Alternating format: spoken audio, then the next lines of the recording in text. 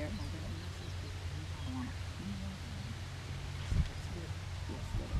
got it? You guys hear me? Yes. Okay, I'm going to set the timer. Not that I think I can talk for 45 minutes, but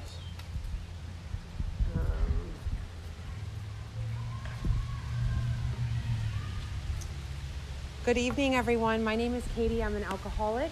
Hey. How are you guys on this fine Friday?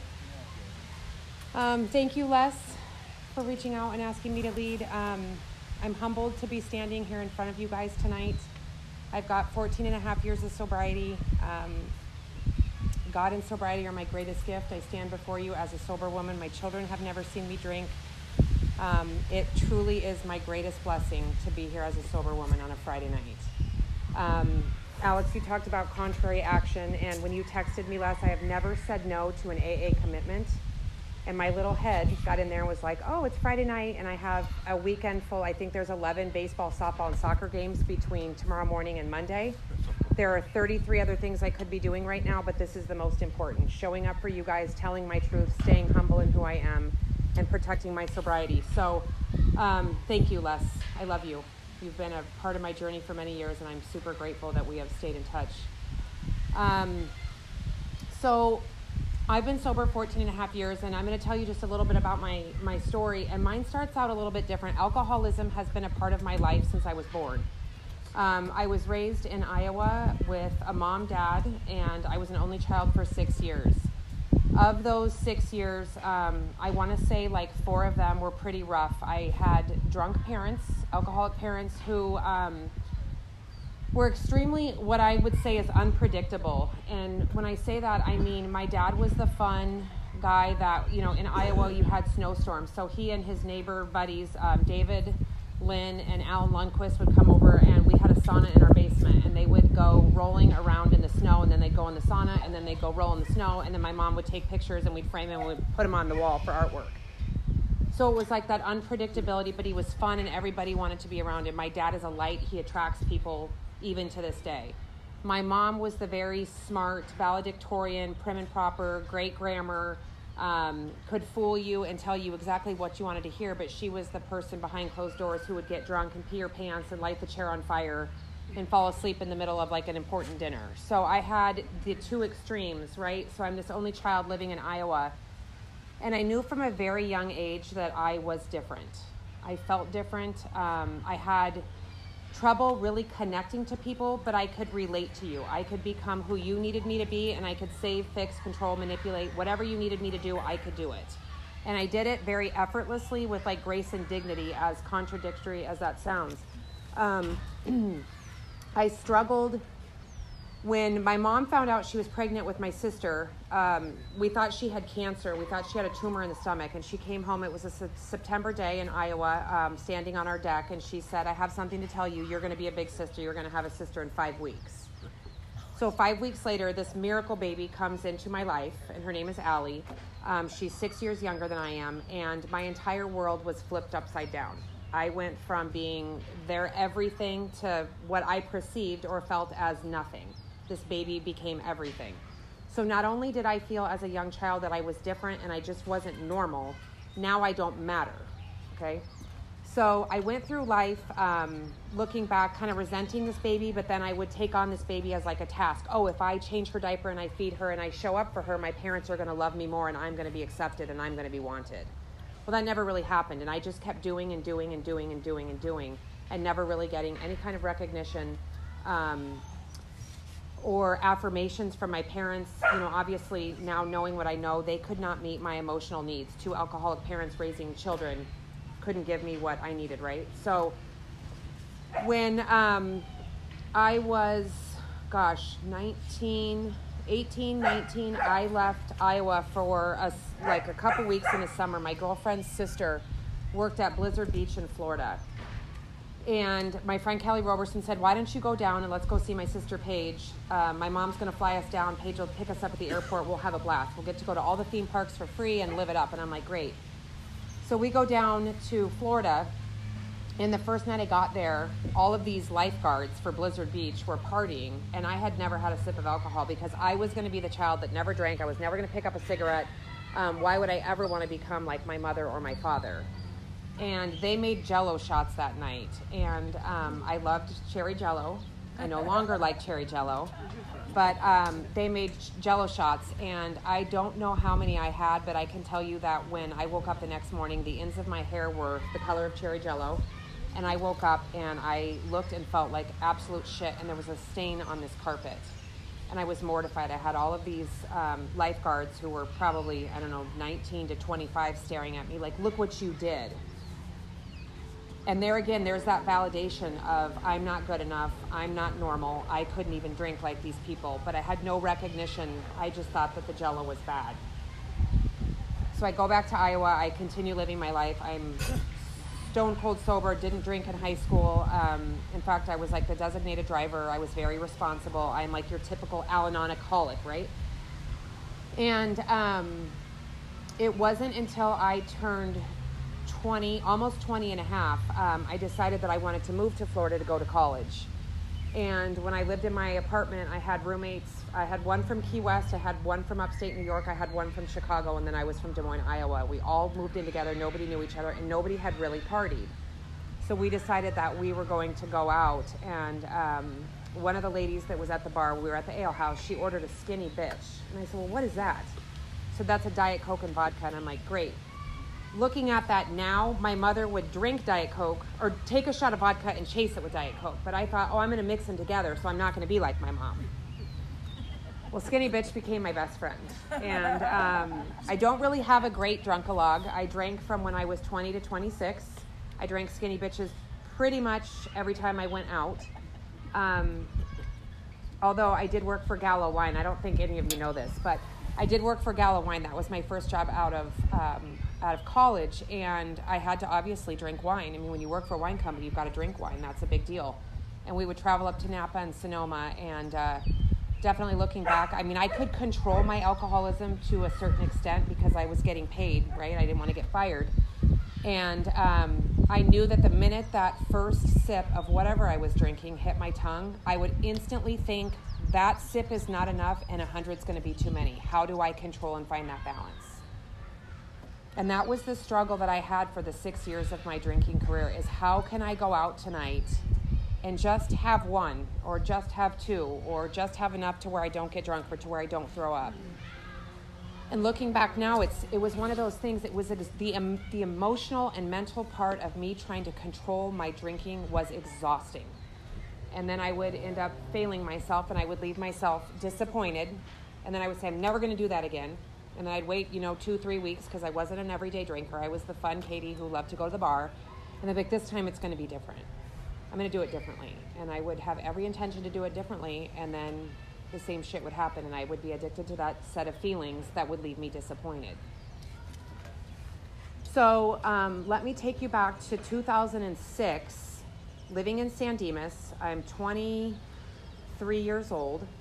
I was dating or engaged to a man who would have been, 29.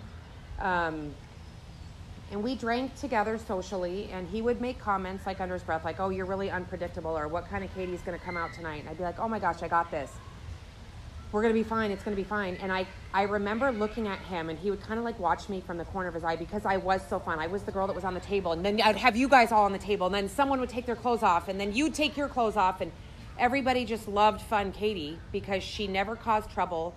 She never, I guess that is kind of trouble-ish, but I never got in trouble. Like, it was just fun, and it was accepted, if you kind of know what I'm saying. You have to really understand that.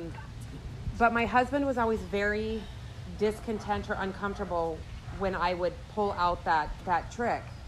And he had, when I was 23, he had deviated septum surgery in his nose. And had it on a Thursday, and on that Saturday night, my sister came to town with a couple girlfriends, and he said, I'm going to stay in and get some rest. And I'm like, great. I was very responsible. I called us a cab. We went to the San Dimas bowling alley, because that's where I would like to frequent. They had Skinny Bitches, and they had karaoke. So we would go to the San Dimas bowling alley, and that night, my cab driver that would pick us up didn't show up. And so lo and behold, I would never get behind the wheel because I'm responsible. My sister sees a friend from the college that she went to out here, and he offered to give us a ride home, sober. And so he takes us home, and he has a raised Jeep Wrangler, and it was pretty noisy. I don't know if it had like some kind of exhaust on it, but he pulled in the driveway, and it's, he's like revving the engine, or it's just making these loud noises. And I was pretty drunk, but I remember walking in and my husband waking up from this deviated septum surgery. He's out, 24 or 36 hours. And he looked at me, like, I'll never forget the way he looked at me. It was with utter disgust. And he slammed the bedroom door and was like, I'll see you in the morning. And I'm pretty good at talking my way out of things, and that night I couldn't talk my way out of it. I ended up falling asleep. So the door is here. I put my legs up against the door, so my butt was at the base of the door, and I kicked the door, and I was convinced that I was going to kick the door till he let me in. Well, I passed out. And that's where I woke up. And I know that that's not like a ditch or in jail, but it was really gross that next morning. I woke up in this little hallway with my legs on top of a door, and mascara was all over, and that was the first time I really, really felt shame and guilt around my drinking.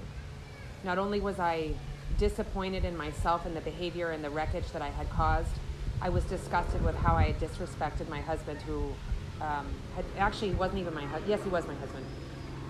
How I disrespected him after he was recovering from this surgery.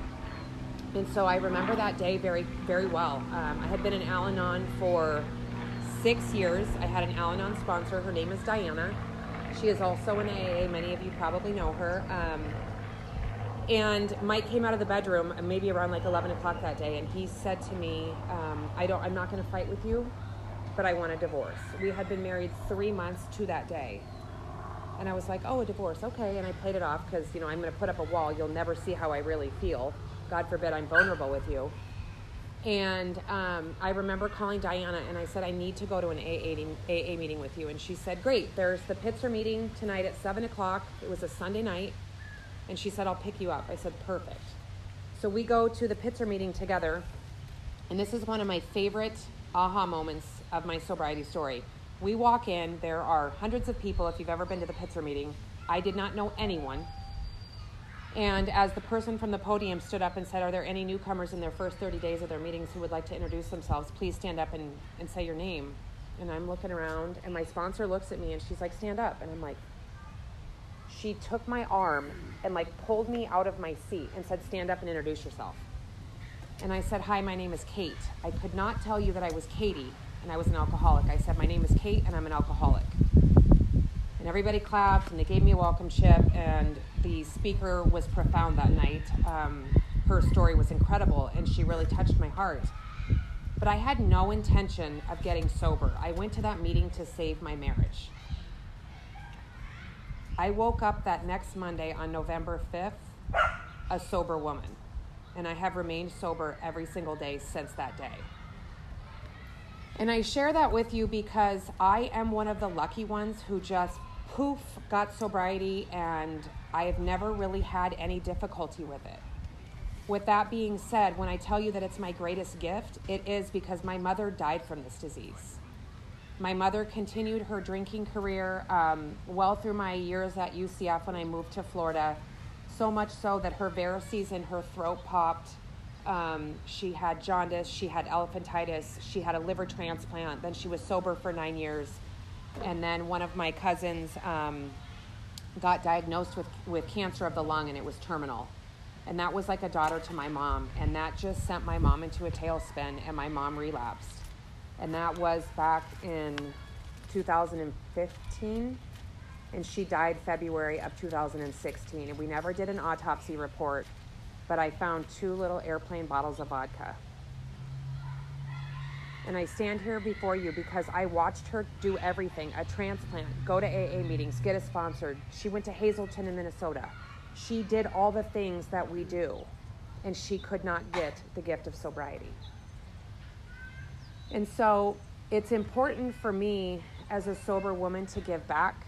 My favorite meetings before COVID were the women's meetings at the Harvard and Harrison Church in Claremont, where a lot of the women would come out of prison and they had discovered AA and God in prison.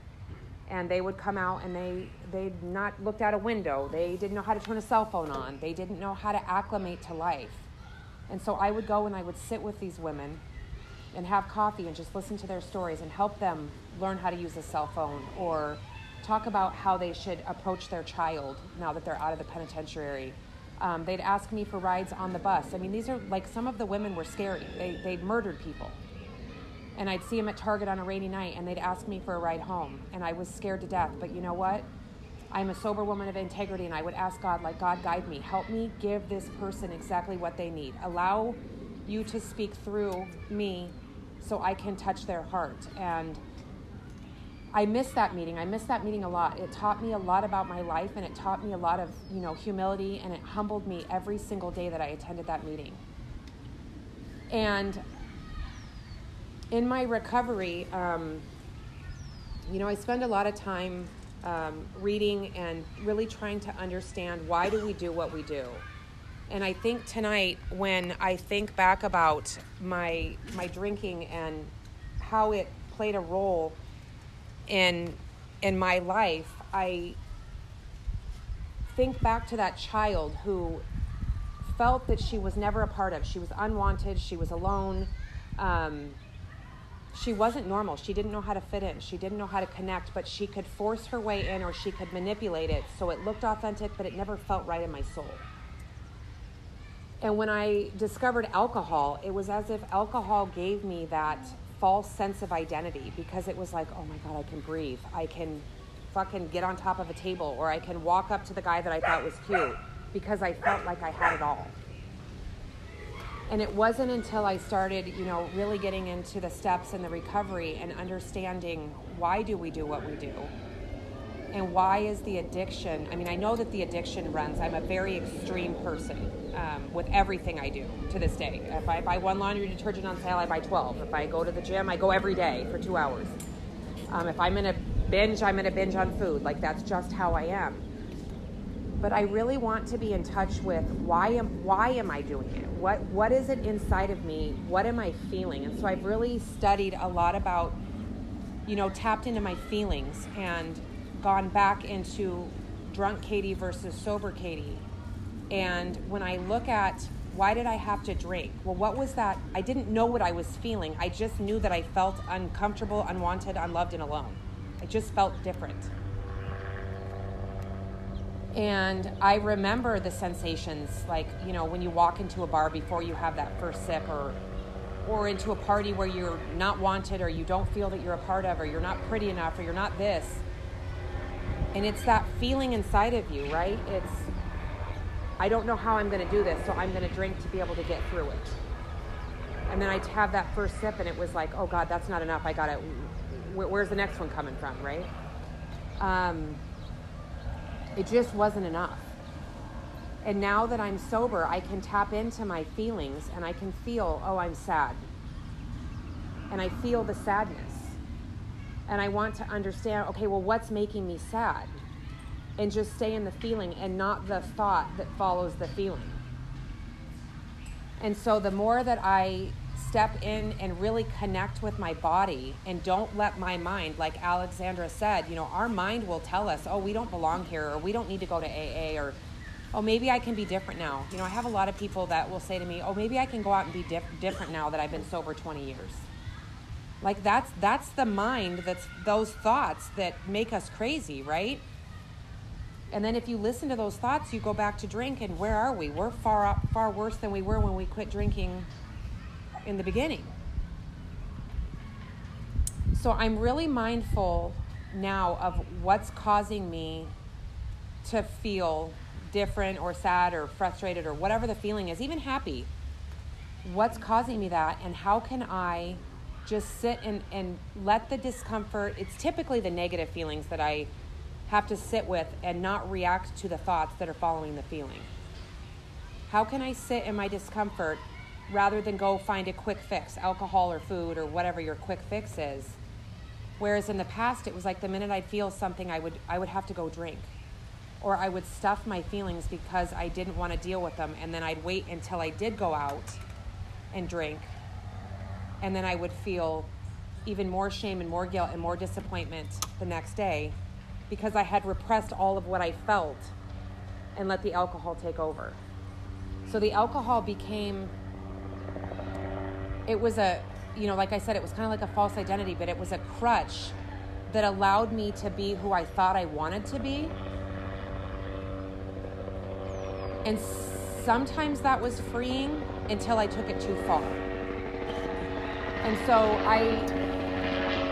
I really think about the person that I was when I drank and what I loved about that person, minus the alcohol. And how can I stand before you today as a sober woman and stand in my freedom and my power and be that person that I've always wanted to be? And I'm finally figuring it out, you guys.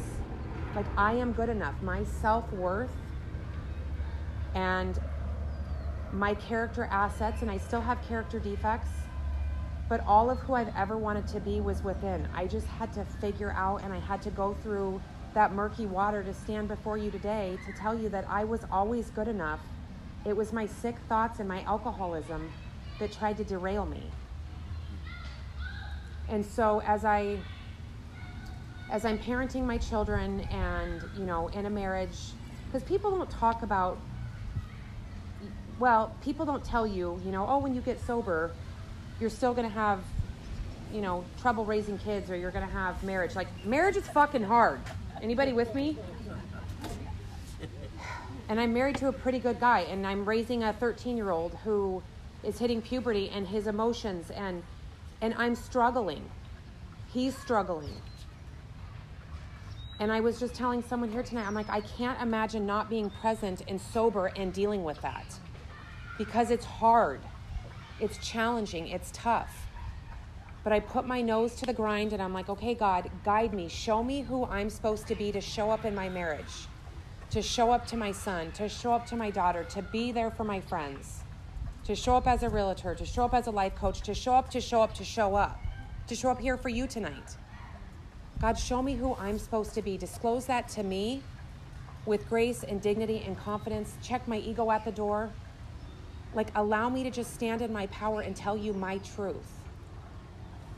Because alcoholism has taken so much from me. My dad still drinks actively every day. It's not near as bad as it was, because remember I told you he's unpredictable and he's fun. He would wear in Iowa, he would go in our garage and he'd wear one of those caps that when you go skiing, it's like would be neon green with like the black fur. He'd get all bundled up and he'd go sit in the garage and he would smoke cigarettes or cigars, and he would drink whiskey and bourbon, and then he'd get really mean. And then sometimes he'd drink beer and he'd be doing super dickheads off the diving board at the pool. So it was like alcoholism has taken so much from me. It took my whole childhood. I had to figure it out. Lie, cheat, manipulate, steal to get what I needed to survive. And I will be damned if it's going to take who I'm supposed to be. I am so unbelievably grateful to AA and to Diana. She doesn't sponsor me anymore, but I will never forget when she took that right arm and said, stand up and introduce yourself. Because I don't know where I'd be had she not done that. And even though my truth was I was Kate, I was an alcoholic because I was ashamed and I felt like I didn't belong. And I couldn't tell you because my ego was too big. I had this great wall of china and this wall and the bricks that I had stacked, because if you really knew who I was, what would you think? But now it doesn't matter what you think, because all that matters is what I think. And today I can tell you that, like, I stand before you with friends and a new friend, I have another new friend, I have an old friend, I have an old friend, I have my kids' friends. Like, I am so blessed with people that show up for me every single day.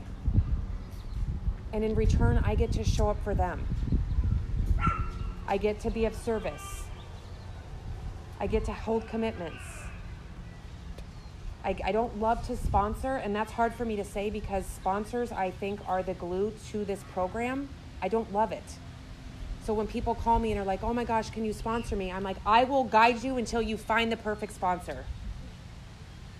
And that's hard for me to tell you my truth, but that is my truth. I will never let anyone fail, but I will help you find a sponsor. I will pick up the cigarette butts that people smoke at the Triangle Club. Like, nothing is too great for me today. And growing up, I feel like Al-Anon gave me some wings, but I was still in the nest. Like, I would flap my wings I lived in the nest. I had people that showed up as mothers and grandmothers. They were the ones that threw me my bridal shower and came to my wedding, and then I got pregnant, and they showed up because my mom was too busy drinking. And so Al-Anon gave me the foundation of who I am today. And then at 26, when I decided to get sober, AA has given me my life. I'm only 14 and a half, living in a 41-year-old's body, raising 2 kids, that's married in a crazy world with crazy things happening. And what I've realized, like it talks about in the big book, we can't control people, places, and things. We can control, and I tell my children, I'm like, imagine that you have a hula hoop around you. We can control what's in our hula hoop, kids. That's it. That's all we have control over. That is it. And so as I am aware, I raise my awareness every day. I want to vibrate at the highest possible level and calibrate so high and attract that same energy to my life so we can become better. We can become the light in this dark world. That is what's saving me. I don't need to go out and try to fix the politics and all of the shit that's happening. I can only control what I do in my hula hoop. I can have ideas, I can share them, but I can't get fixated on trying to control and change and manipulate because that's who I was. It makes me crazy. And so as I raise my awareness and I realize what's happening, in this world with people that are still alcoholics, with my family, I'm aware. But today I set boundaries. I have consequences, and then I follow through. I have a backup plan. I take care of myself. I no longer rely on you to give me what I think I need or what I thought I needed for me to feel better. I am solely responsible for myself. So when my dad showed up last weekend or the weekend before, he lived out, my mom and dad actually moved out here when my son was born, so 13 years ago. And then my mom died here in California. My dad stayed here all of this time by himself, and then he decided in November to move back to Iowa with my sister, and he built a house. So the first time he came back was 2 weekends ago, and he called. He has a little girlfriend because, he does that dating online stuff, and he doesn't really know what he's doing on computers, and so his little location was in Simi Valley, even though he was living in Upland. So he was making a big commute to go see this young lady. And they're doing the distance right now. And he came out to see her, and he said, hell, maybe my dad's really funny. He's all, hell, maybe we can get together for dinner. Shit, would you like that? And I'm like, yeah, I would. I would like to see you for dinner. But the old me would have been resentful and frustrated that he didn't show up to California to rescue me, to come and stay with me, to take care of me. How dare you go see your girlfriend when you have a daughter here? Because that's how I used to live. And so when he showed up for dinner with this young lady, I treated her with the utmost respect, even though it was hard. She's not my mom. It's weird to see him with someone else. And he ordered his 2 bourbons or scotch or whatever he had. And I didn't get to look at the price and see what he was drinking and watch, pour water in it. All the shit that I did growing up to try to get him to stop drinking. I just sat there and I'm like, wow, I'm so grateful that he's not staying with me. I mean, you guys, that is growth, because in the past I would have manipulated and controlled him and forced him to stay with me, and then I would have been so resentful and angry, and then I would have been an asshole, and then he would have left, and we would have been fighting, and it's just dysfunction at its finest. And so after dinner I said, what are you doing tomorrow, Dad? Gianna's got a soccer game in Irvine. Would you like to come out? And he kind of thought about it, and he's like, well, shit, I suppose we can come out there. I had 0 expectations for him to show up, but he did. And he got to see his granddaughter play a great game. And then the next night he said, can I borrow your 4Runner? I need a car. And I said, absolutely. Why don't you come to the house, we'll get some pizza, and we'll hang out for a little bit. And I invited the girlfriend into my home. Because that's what I was taught in these rooms. We treat people with grace and dignity and kindness, whether they deserve it or not. And she's a wonderful woman. And so I went one more time to meet my dad in Pasadena, and I had to laugh because Green Street Cafe, if none of you have ever been there, it's my favorite restaurant in Pasadena. I love the Diane salad. Love it. And my dad says, hell, what's good on the menu? And I said, I really think you'd like the Karen's Club, Dad. Well, his girlfriend ordered the Diane salad because she liked what I ordered. Well, then my dad ordered the salad, and I said, Dad, I'm 41 years old. I have never seen you eat a salad. Yeah, I don't really like them. Well, why did you order it? So he orders the Diane salad. Oh, it'll be fine. Because the girlfriend got it, so he's got to do what the girlfriend likes, right? So he gets the Diane salad, and he takes a couple bites, and my son, Pietro, says, Bubba, what do you think? And he's like, shit, it's all right. It's all right. And I'm like, but remember we told you that you didn't like salad. Well, shit, sometimes, yeah. And it's just, I had to laugh, because in the past I would have needed to fix it. I would have needed to go order him the Karen's Club and make a scene and cause a ruckus, because that's how I got attention, and that's who I was. And it was like watching my family from above, because I didn't join that three-ring circus. I'm just accepting those people for who they are.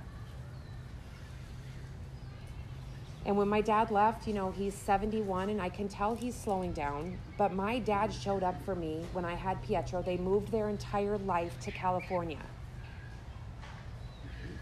And I may not have agreed with how he spent his evenings with alcohol, but he was the best grandpa that I could have ever asked for. And now he gets to go home and do it for my sister and my little nieces. And without these rooms and the sponsorship and working the steps, I would have never been able to look at that as a gift, because I would have only focused on the bad, that he is still drinking.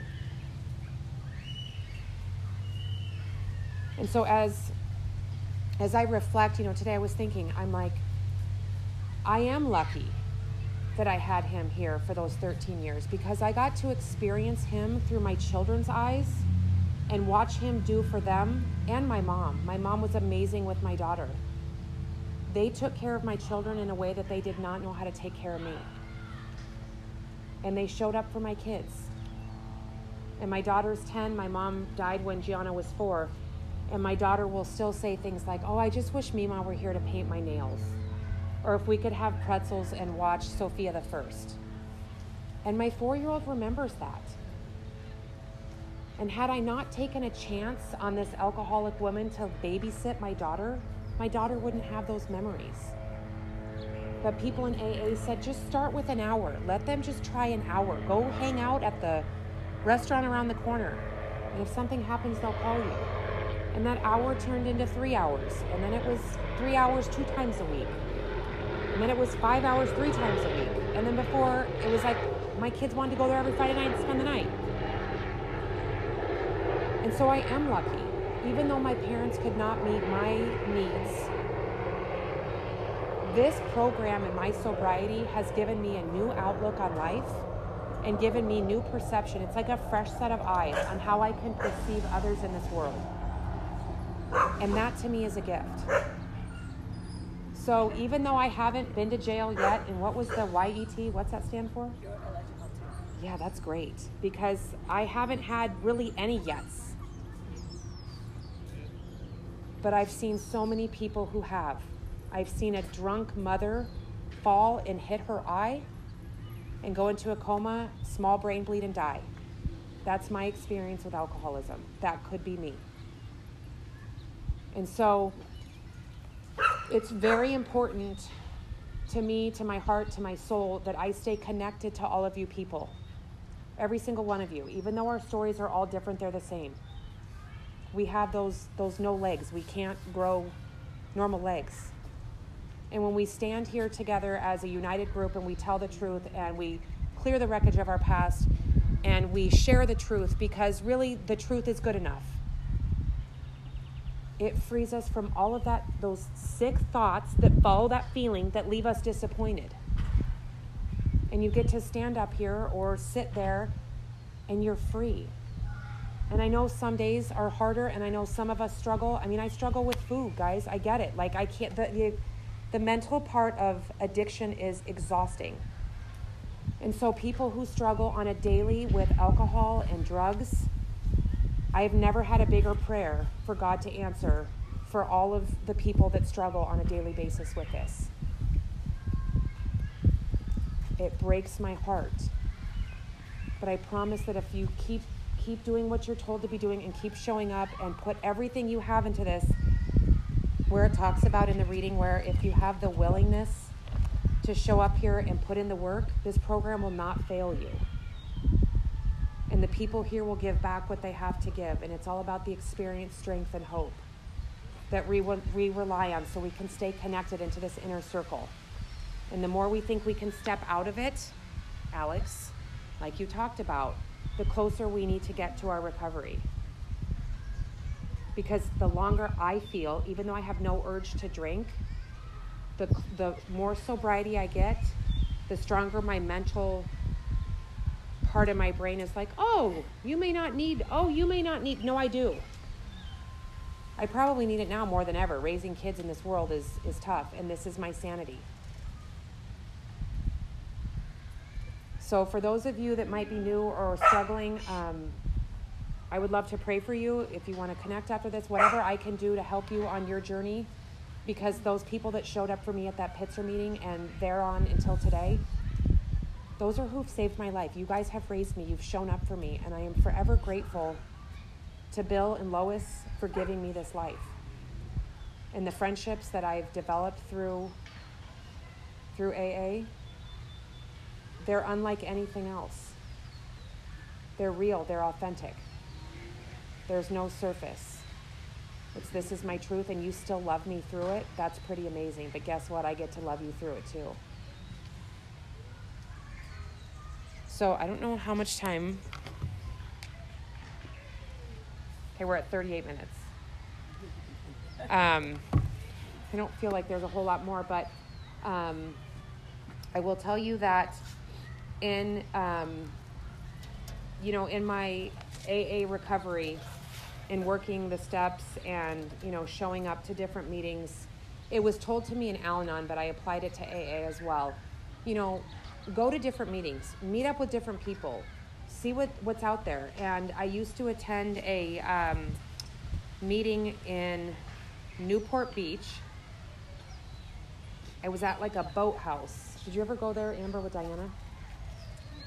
And I stepped out of my San Gabriel area to go down and connect with, and I absolutely loved what I experienced. Then I go to Iowa to see my sister, and I step into AA there. And I went to Europe, and I stepped into AA there. And I step into AA wherever I can. And what I love is that we are all the same. We have different stories, but we're all the same. The common denominator is we are here to stay sober. And this program will work if you allow it to work for you. And so I think I just want to close with thank you, God, for allowing me to stand up here before you. I really am humbled, and I want to pray for all of you. Les, I love you, my creator of the universe. I met Les in Al-Anon, 13 years ago. And I was instantly drawn to him because we have a lot of the same mindsets, and we've stayed connected over the years. And who would have thought I was, barely 30, hanging out with you. You had your white Mercedes, and now I'm driving a white Mercedes. And every time I get in it, I think of you. But that program gave me the friendship of you. Nowhere else would I be hanging out with this guy.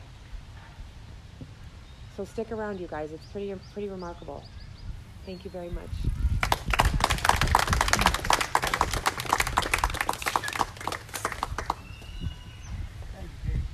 You're welcome, Fernando. Go ahead. Got the strong nails. Thank you. I love you. Love you too. I'm less alcoholic. Yes. Hi, Les. Why don't we give Alexandra and Katie a hand for a good meeting? And Carlo, you're the greatest. Food. And everybody that brought food, we really appreciate it. Fernando. If you're interested in getting involved with this meeting, we need some help. Cleaning up after the meeting, and we're looking for a literature person. So if you want to come up and volunteer afterwards, that'd be great. And we want to thank everybody for bringing that food. That food is good. Thank you so much. Let's give everybody a hand. I'm your grapevine guy. Meeting in a print.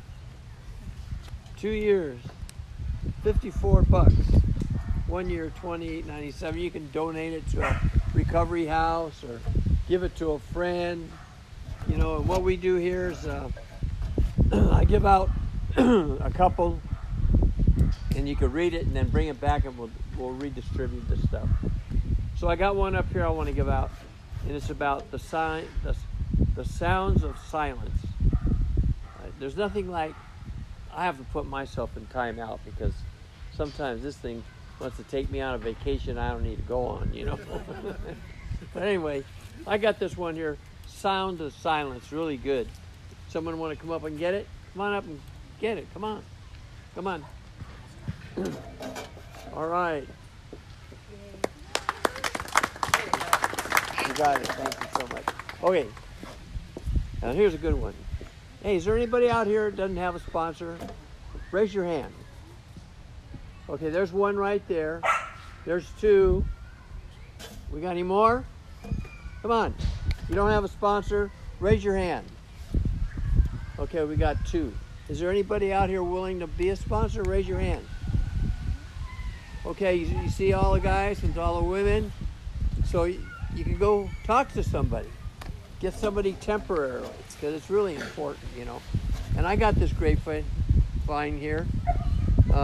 Sponsorship. It's got a lot of different stories about sponsorship. Somebody want it?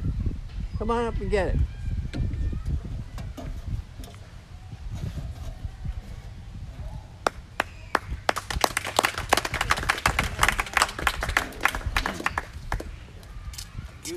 Thanks so much. Keep showing up. Thank you. When we're shot up, we show up. AA will catch us. That's for sure. Here's a lady on a trapeze. Tramp. Yeah, okay. Come on, someone come up and get the last one. I'll tell you what. Come on. David. Thanks, Les. Come here, wait a minute. Come on.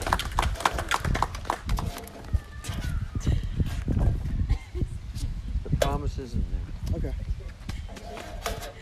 Thank you. Yeah. My name's David. I'm an alcoholic. These are the promises. If we are painstaking about this phase of our development, we will be amazed before we are halfway through. We are going to know a new freedom, a new happiness. We will not regret the past nor wish to shut the door on it. We will comprehend the word serenity, and we will know peace. No matter how far down the scale we have gone, we will see how our experience can benefit others. That feeling of uselessness and self-pity will disappear. We will lose interest in selfish things and gain interest in our fellows. Self-seeking will slip away. Our whole attitude and outlook upon life will change. Fear of people and economic insecurity will leave us. We will intuitively know how to handle situations that used to baffle us.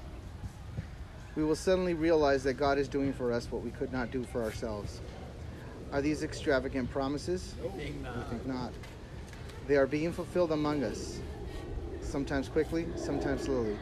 They will always materialize if we work for them. Now, after a moment of silence for the alcoholic who still suffers, will you please join me in the Lord's Prayer?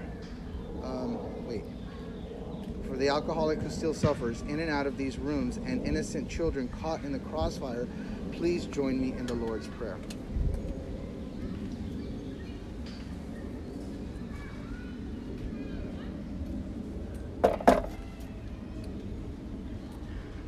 Whose Father?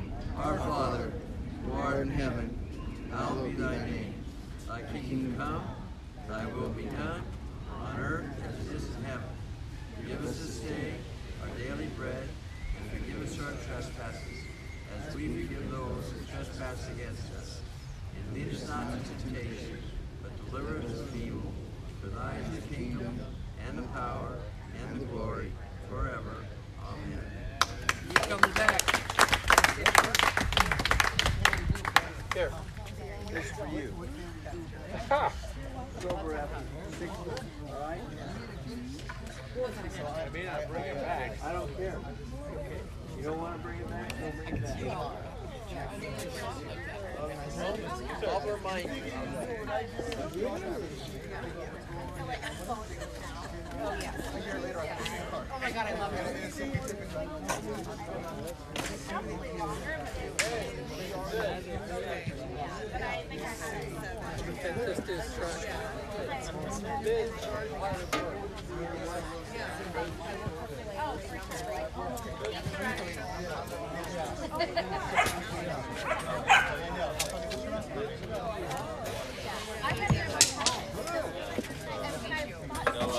Thank you.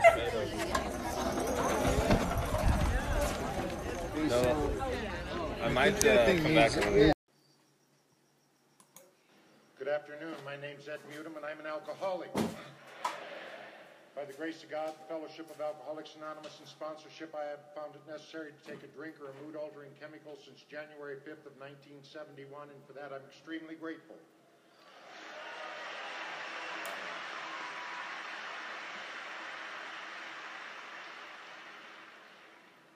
You know, I'm one of those that's blessed. I get to speak a lot of places and go a lot of places, but I don't know that I've ever been more moved than to be asked to speak here. And Joe, I want to thank you for that. I want to thank Bob. And I want to thank the committee. Those of us who have been involved in big conventions, you have no idea of the work and dedication and frustration that goes on to put this on just so things could be convenient for you. But I also know by seeing this committee and what I've experienced it here, that it was out of love that they did it. Not only that, the members of Alcoholics Anonymous here, the city of Akron. I mean, I had a bus driver that said, oh, heck, we can take you there, and went off route and brought me where I needed to go. Well, I've decided I'm moving here next week. But everybody's just been delightful, and I am honored to be here, and I do love Alcoholics Anonymous. I do love God, and I love being sober, and I don't apologize for it.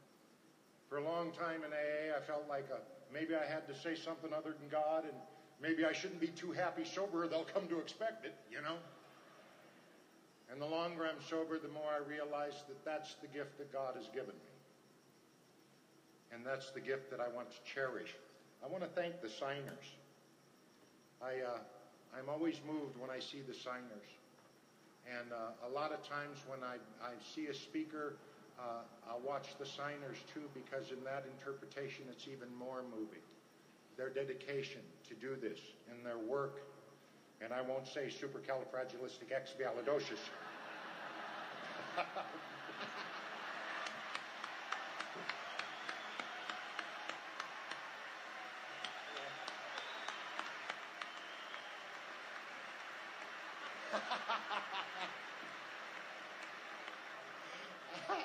I gotta look like, take that, big fella. You gotta bring it on, bring it on. Oh, I want to thank my friend Bobby M. and his family from Cleveland. I've known Bobby for years, but we just met a month or two ago. And if you've been around AA, you know exactly what that means.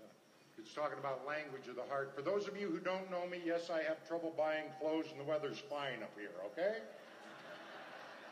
Get all those out of the way. And they threw in a new one here at Akron. I've never been asked how much I weighed so much in my life. So I'm going to have to incorporate that somehow. But it's always the same size person, usually saying the same two questions. And they're, first question is, how tall are you? I'm 6'10". And they go, oh, how tall are you? 6'10". Oh, do you play basketball? I go, no. How tall are you? And they go, 5'6". And I say, do you play miniature golf?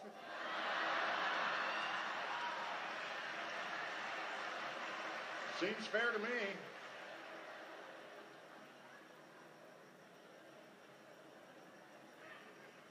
And there's just a lot of people in this room and at this convention this weekend that I love with all my heart. And I would do anything on earth for them.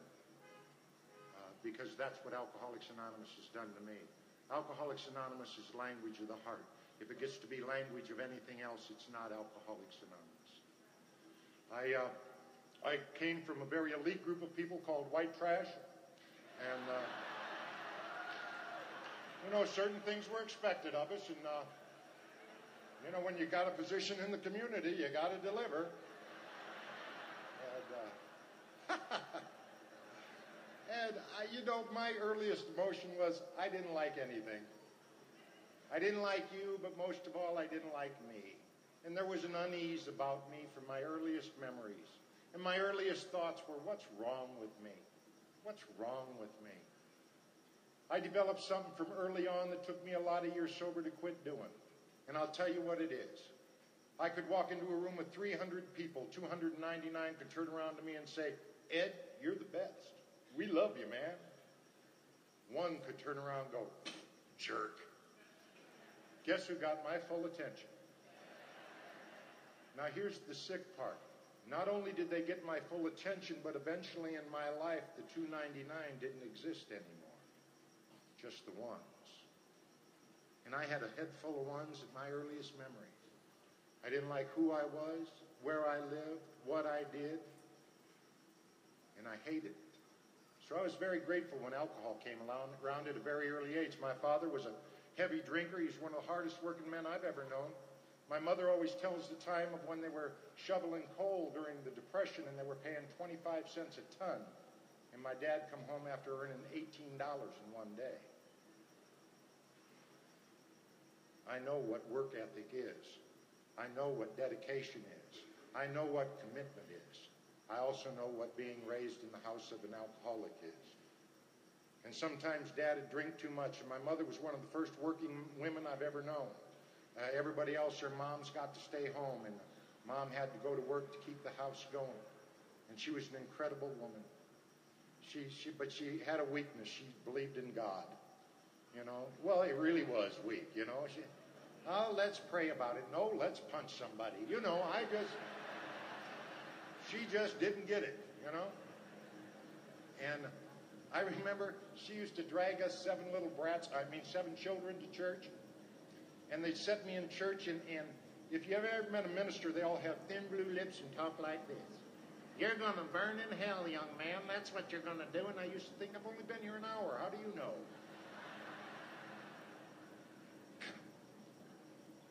And they dragged us to church, and there was some guy sitting up front. I remember him as clear as standing here today.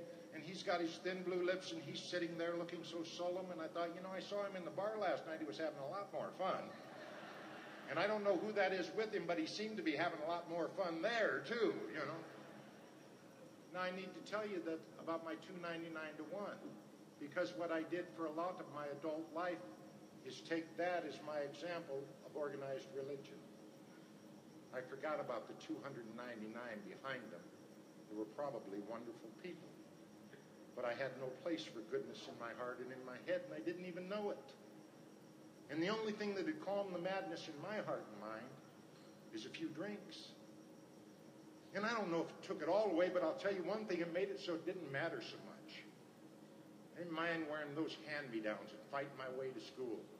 People called me a pig and white trash and want to fight me. I couldn't figure out why. I'm just trying to get along. And I had a brother, one of my older brothers was mean. I mean, he never threatened anybody. You just heard gunshots when he was mad. And he had that reputation. He was a 3-time loser. And guess what? I'm right behind him. It was a good 10 years sober before I didn't panic when I heard squealing tires coming up behind me. Because I knew it was time to prove it one more time. Something I didn't want to prove and something I didn't want to be a part of. But I was fighting for my life one day at a time, long before I got here. I went to my first AA meeting when I was 10 years old. I've got a brother in South Carolina, sober 44 years. He's so sober we don't let people smoke around him anymore. He's so dry, you know. And he's a wonderful guy, but he took me to my first AA meeting when I was 10, and I remember going in there, and there's some old guy up here about 30, you know, going, my name's Fred, and I'm an alcoholic. And I thought, good for you, Fred, you know. If I ever get drunk and burn out, I may be here too. Well, I didn't know I was a prophet at that point. It was later on that it came apparent. But I thought, you know, and I share that story for one particular reason, and one particular reason only. There are people in this room today, including the speaker, who has sons or daughters or loved ones that are dying of this disease. And it's not that we don't try to carry the message, but we can't hear till we can hear, and we can't see till we can see. But we got to keep carrying the message, no matter what. And for the next 10 years, I need to tell you, I didn't think much about an A&A. I didn't think, well, if I go to them meetings and walk up 12 golden steps, I'll be happy. You see, my problems were the same as yours. It was memories of what might have been, if onlys. If onlys were a biggie. When you got all that going on in your head, you need to calm it. Drinking was not my problem. Staying sober and all those voices in my head were the problem. I mean, it'd make me crazy. And then they started telling me, if you drink, you're going to die.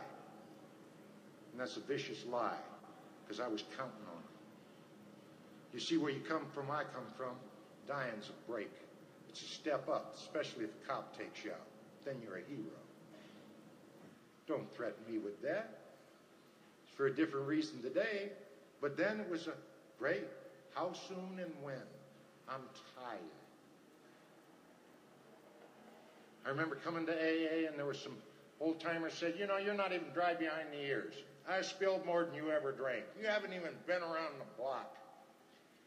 You know, when I got sober, I was 20 years old. I had felony record as long as both arms. I'd been married and divorced, termed psychotic, neurotic, insanely violent, hopelessly addicted to drugs, committed to the Iowa State Mental Institution, and had several warrants out for me, and they say, you haven't even been around the block yet. And I thought, how big is this block? Because if it gets much bigger, somebody else is going to have to finish it up for me.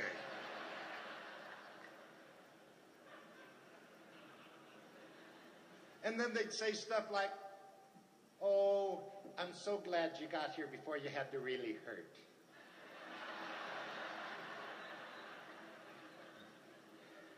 You know, would any of us here, if we had experienced cancer, go into a cancer patient's room who happened to be under 20 or 14 or 15, would we go into that room and say, I came closer to dying than you are?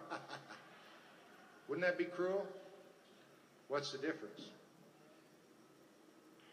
How old do you have to be to die of this disease?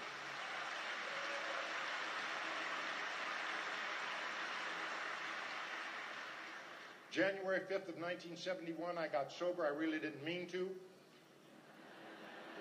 It wasn't in my day planner. I probably would have had a better time if I knew I was coming, you know, but I was in a wreck like I'd been in a wreck hundreds of times, laying in the middle of the street, and it was 18 below zero. And I was pretending like I was knocked out. I'm not sure why. It seemed like a good idea at the time. And I heard the police came up and they said, that's Mutum, don't touch him, he's the scum of the earth. And you see, I'm a cop fighter. When I see a badge, I swing. If you're a crossing guard, I may punch you, you know. And these guys came up and said that to me. You know what happened? An amazing thing happened. I agreed. I don't know why that night, that somehow it was perfectly clear that I wasn't there because of where or who raised me. I was there because of my own actions and a disease called alcoholism.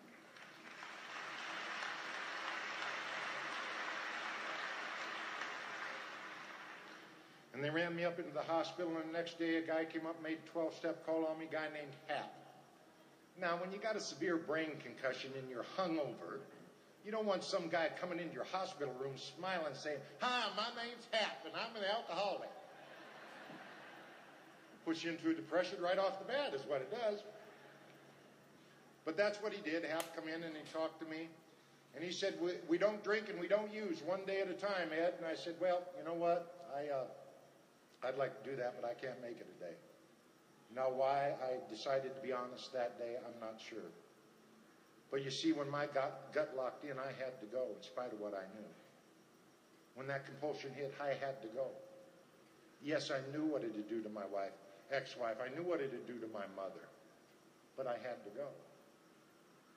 And he said, well, all you have to do is try, Ed. And that's the only thing I've done consistently in Alcoholics Anonymous. One day at a time since that day to this is try. Some days I try real well. Some days just barely. But I try. Because this is not about my will, it's about God's grace. And I believe it's here for each and every one of us if We'll just keep our hands off the business. And that's tough, you know. That's tough. I remember going to A&A. And they said, well, you got to quit stealing. I thought, well, I'll cut down, just get enough to make ends meet. You know, you got to make a living. And they said, no, you got to stop that. But then they said something that was worse yet. They said, you got to start up being honest with who you are and where you've been. Well, man, I had no idea about that. You see, I didn't know the truth. I would lie when the truth would serve me better. That's when people take these steps in 30 days and say honest inventory. They obviously drank differently than I did. Now, I'm not taking anything away from that. It's just my experience. That it was very important for me to get my brains out of hock. You know? The old-timers used to tell me, stick around 90 days just to get your brains out of hock. Don't think about anything. Some of the best information I ever had. And you know, a lot of people in AA say, oh, it doesn't matter what you say in A&A.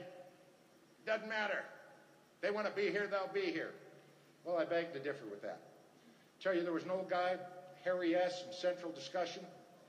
And when I got sober, first I got to tell you, when I got sober, they didn't have a lot of the goodies to make you feel better right away that they do now.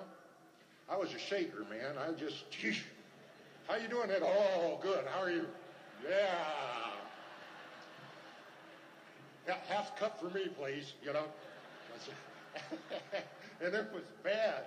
It was bad. I remember 8 weeks sober when I wrote my name, and I couldn't read it. You couldn't, but I could. I remember that. And I had 2 rules. Don't come up behind me. And don't touch me. 2 rules. And little Harry had poured coffee in a group in Davenport called Central Discussion, Davenport, Iowa. And Harry had a habit. He was the coffee pourer. He'd come around to the table during the meetings. And Harry had a habit. He'd put his hand right here on my shoulder. And he'd pour my coffee. And for some reason, everything was okay for a minute. I didn't get it. But I could breathe deeply. The voices stopped. The war in my gut stopped. Everything stopped. And Harry'd pour my coffee. And he'd pour it slow. And then he'd go and I'd drink my coffee just as fast as I could. How can I tell Harry, how'd you know I needed the human touch? I just needed somebody to touch me without wanting something or me thinking they want something. Just to be touched in a kind way.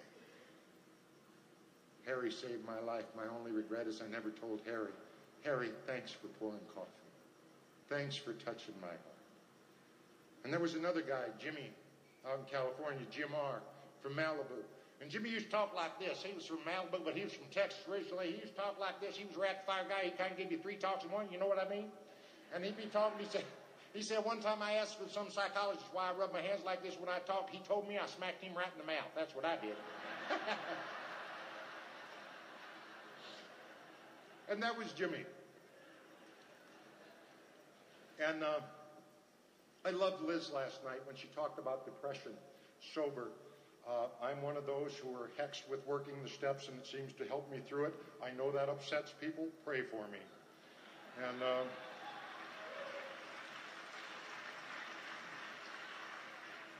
I was in one of those deep, dark depressions, those dark, dark places where it didn't make any sense. And my plan was to go and turn on the gas and just go to sleep. No notes, no dramatics, no calls for help. You see, at that time I was sober a few years, and I knew one thing, AA was good for you, but the magic in the music wasn't alive in me. And I knew you guys could make it, but I also absolutely knew I couldn't. You know, I was coming to meetings, and people would say, how you doing? And I'd say, fine, how are you? Yeah, good to see you. And I was looking at bridge abutments as I was going home, thinking I could drive into that, and that'd be okay. Because I really don't want to drink or use. And I was in one of those moods, and it was a dark, dark spot. And I walked into that club on 26th and Broadway with my friend Wayne and I, when I'm out there, go to a meeting. And I walked in, and Jimmy always seemed to be there on that day. Now, I don't know if Jim said this to everybody, but it really doesn't matter. I'd walk by Jim, and I'd say, Jim, how are you? And it was like the world stopped. And it felt like Jim took my face in his hands like this. He didn't, but that's how it felt. But he stopped and looked me right in the eye. When I said, Jim, how you doing? He looked back and he'd say, much better for seeing you today, my friend. much better for seeing you. And you know what I thought? Well, if Jimmy likes me, maybe I won't turn on the gas today. Because we do this one day at a time. I don't care how long you're sober. If you're not doing it a day at a time, you're not doing it. It's a day at a time. I started going to meetings on a regular basis, and they brought up that three-letter word that annoys all of us, job. And tried to work my way around that pretty quick. And then they brought up that other word, God. And I'll tell you, in the book it talks about being violently anti-religious, and that's where I was. For several years sober, I used to say I was an atheist or an agnostic, and I've realized in the last few years that really wasn't true. What's true is everything I knew about God, I hated. Don't even bring it up around me, or we're going to dance. It's that simple. Because if there's a God, why are there starving children everywhere? If there's a God, why is cancer rampant? If there's a God, why do I have to live in that hellhole? Don't even bring it to me. And then I'm going to AA, and they said, well, you know, if you're going to have any sobriety on a continued basis, you got to have a relationship with the power greater than yourself. And you know, when you look into an old-timer's eyes, you'll know whether they're telling the truth or doing a little song and dance for you. Check them out. They're here. But then they give me the good news. They said you can make up your own God. And I thought, cool. And I came up with a good, orderly direction. That's good. I'm sure I heard it somewhere, but everything's original when we come up with it. You know. And then the other one that touched me a lot was good others do. Good others do, because people were being very kind to me, and I couldn't figure out why. I remember sitting in the meeting about 3 months sober, and I nudged this guy, and I said, what do these people want from me? He looked back and said, what do you got that anybody'd want? You know? Never quite thought of it that way, you know. But it was amazing. I would go to meetings, and they'd talk about God, and what I came up with is if I had all my dreams, God would be kind and loving and forgiving. That would be my God, kind and loving and forgiving. You know, I brought that up, and they didn't seem upset about it at all. You know? Another original idea that someone else has taken on, you know. But it was a concept. I had run into a group of people who didn't care where I'd been or what I had done. The thing I love about Alcoholics Anonymous as much as anything is we all have hearts here, but we have no faces. We all have hearts here, but we have no jobs. We all have hearts here, but we're not different people. We're all one. We're all God's kids. And I'd never been in a place like that before.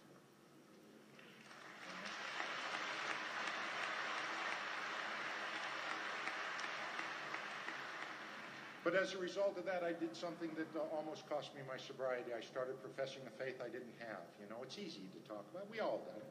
Talking that program, you know, you get that 8, 9, 10 months, a year, you know, all of a sudden you know everything and everybody else has been dumb till you got here. And that's kind of the way I was. But I started professing a faith I didn't have. I heard these old-timers talk about God and the program and what working these steps had done in their life, and I could see they were telling the truth, so I started parroting what they said. No harm in that, is there? Only one. If you don't have a faith, when you need it, you won't have a faith. You'll have other people's words. I was sober a little over a year, and my father asked me to come over for dinner. Now, that may not be unusual for you, but it's terribly unusual for me. Because when Dad asked me over for supper, I'm in trouble. And I just, like I said, just had a year sober, and I'd been hanging around A&A, going to meetings and keeping busy. Sponsorship wasn't strong in our area then, so it was kind of winging it and talk about God's grace. And I just did the best I could, and when I would go to meetings, they say, suit up and show up, bring a new attitude into old situations. Well, I hadn't been to Mom and Dad's house for dinner since I'd been sober, and I can't go into that old situation with my head the same. Now, theirs may be, because they're going to remember me the way I was last time they saw me. They can't remember me any other way. That's their reference, just like our references, especially if you collect ones, like my family tended to do. But I showed up for that meal, and I went in there, and about halfway through dinner, Dad said, boy, and I thought, oh, here it comes. He said, just wanted to tell you I'm proud of you. And I'll tell you something, walking into the dinner that night, if you had hooked a lie detector to me and asked me if I cared what that old man thought about me, I would have said no, and the lie detector would have said true. And when he told me how proud I was, it was another instance in Alcoholics Anonymous. By the grace of God, I found out how wrong I'd really been. That him looking at me with the pride of a father, saying he was proud of me, was more than I'd ever wished for. You see, when I got sober, they said, wish for things. That wouldn't even made the list. It's too impossible. And I went to a meeting, and later that night, my mother called me, and she was crying and hysterical and said, Ed, come home quick. And I said, what's wrong, Mom? She said, Dad went across the street to get himself a beer and me a bottle of pop, and now they're carrying bodies out. I don't know what's going on. And it was one of those nights, you ever have those ice storms where a quarter-inch ice and everything out here? And it was a bad night, and I was driving across thinking, well, I'm in A&A now, and I know God. Nothing bad can happen to me. And as I drove up to that old drinking spot where I'd spent many a night, I saw more policemen than I'd ever seen, ever. It's funny how those cops had shaped up that year I was sober. If you're new, a little clue I have no idea of, if you don't hit them, they usually won't lock you up. Just thought I'd pass that on. It isn't in the big book, but it's helpful, you know.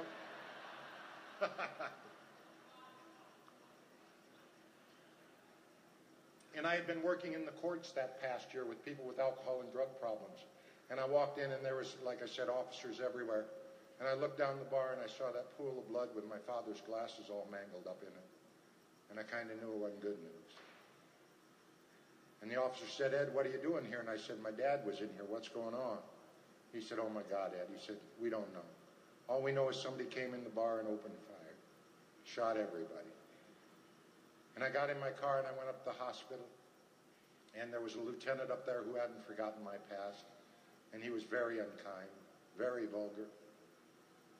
And he said, what are you doing up here? And I told him, and he said, I've already identified everybody. Get your behind out of here before we bust you. And an AA miracle happened because I just left.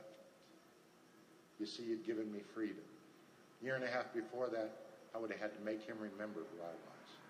Don't you ever talk to me that way. But I said, okay, and I left. I went home, and we searched the streets for 8 hours. Called the officer that spent the last 5 years of my drinking trying to put me away. And he fed me information because he knew I was sober. By the example you taught me to set. By suiting up and showing up. By acting better than I do feel. That AA isn't a place where we come and display our character defects. This is a place where we come and change. And we got to take the change out there. You know, too often we get it mixed up. We come to AA and act like we're doing just fine and we're goofy out there. This is the place to be goofy. Find the answers so we can be better out there.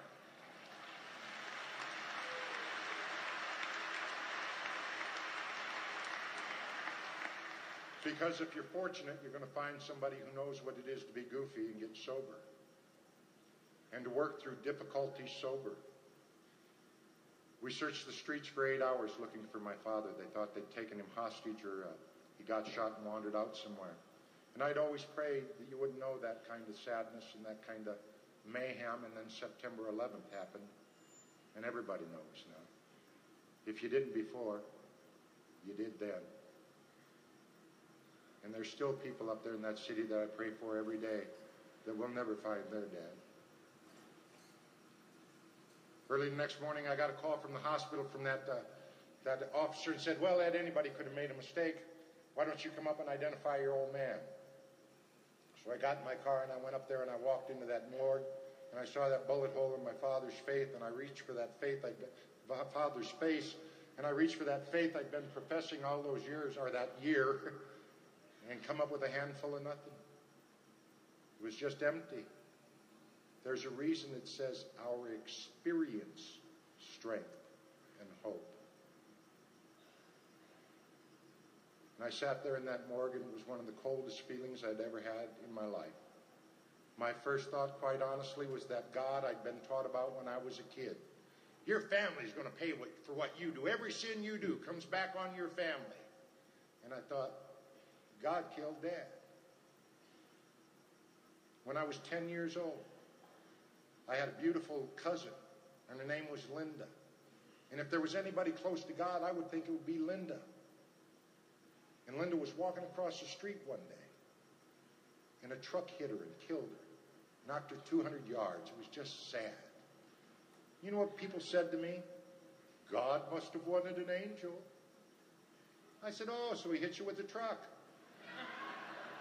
I'll pass on that, God. Thank you very much. So that's where I went back to immediately, thinking this kind of stuff, and it was hard. I hadn't had that knot in my gut for some time. But I'll tell you, I've had reason to review that situation. I can tell you this, everywhere I went, there was a member of Alcoholics Anonymous right there.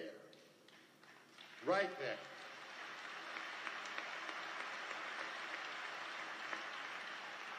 And any of us who've ever been through difficulty sober has experienced it if you've been a member of Alcoholics Anonymous for more than 6 seconds. We know how to love here. We take care of our own here.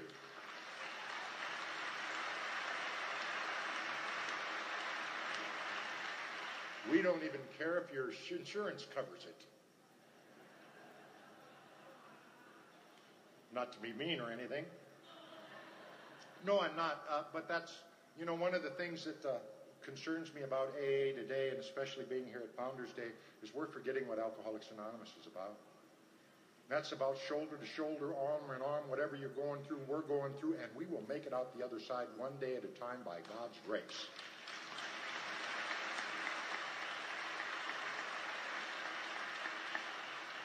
There's too many people going too many different directions because they want to be terminally unique for one particular reason or the other. And I'm not for it. I get the chance to talk in prisons a lot.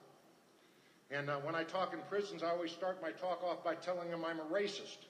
Gets everybody's attention immediately. Especially with a lot of the prisons I go to. And I say I'm a human racist. I'm for the human race. I'm for you, man. I don't care where you've been, what you've done, or anything else. And anybody else is not for that, I'm not for them. It's all about you and me walking hand in hand and going places we've never dreamed of. And having the courage to believe that. The priest that did my father's funeral gave me one of the keys to the kingdom. He said, a lot of people would say Clifford's death is God's will. He said, I don't believe that. And I sat right up in the chair.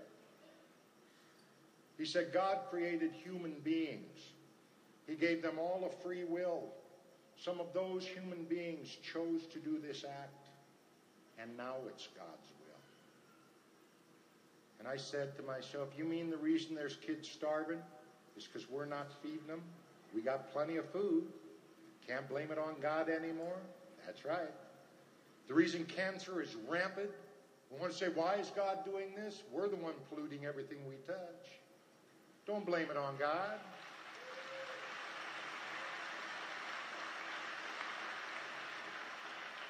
Because I believe this today with all my heart. If it isn't good, it isn't God. Period. If it isn't good, it isn't God. I was called to testify at that murder trial, and I remember sitting in that courtroom, sitting across from that guy, and he thought he was pretty tough, Gangbangers usually do. And I thought, give me 5 minutes with him. We'll see how tough he is. In fact, bring all 5 of the guys in. We'll see how tough all of them are. But you know what? I'd hung around you too long. You said the way I behave is important. That I need to set an example. That I might be the only example of Alcoholics Anonymous anybody ever sees. So what I did is I went in and I testified in court. And I simply answered the questions they asked me, and I left. And I left. There was one time in there, if you've ever had anybody murdered and you come up from where I come up with, you got to deal with the murder thing. You got to deal with the homicide and the eye for the eye and that pull that's strong. That's strong. It's what everybody always told me. And then this thing of live and let live in AA, and it's tough. And I sat down to talk to a few people about it, and they got up and walked away. Said, I thought you had a good program. Let me tell you something. If you can talk about that crap sober, you're working a hell of a program. And you need to be here and walk through it.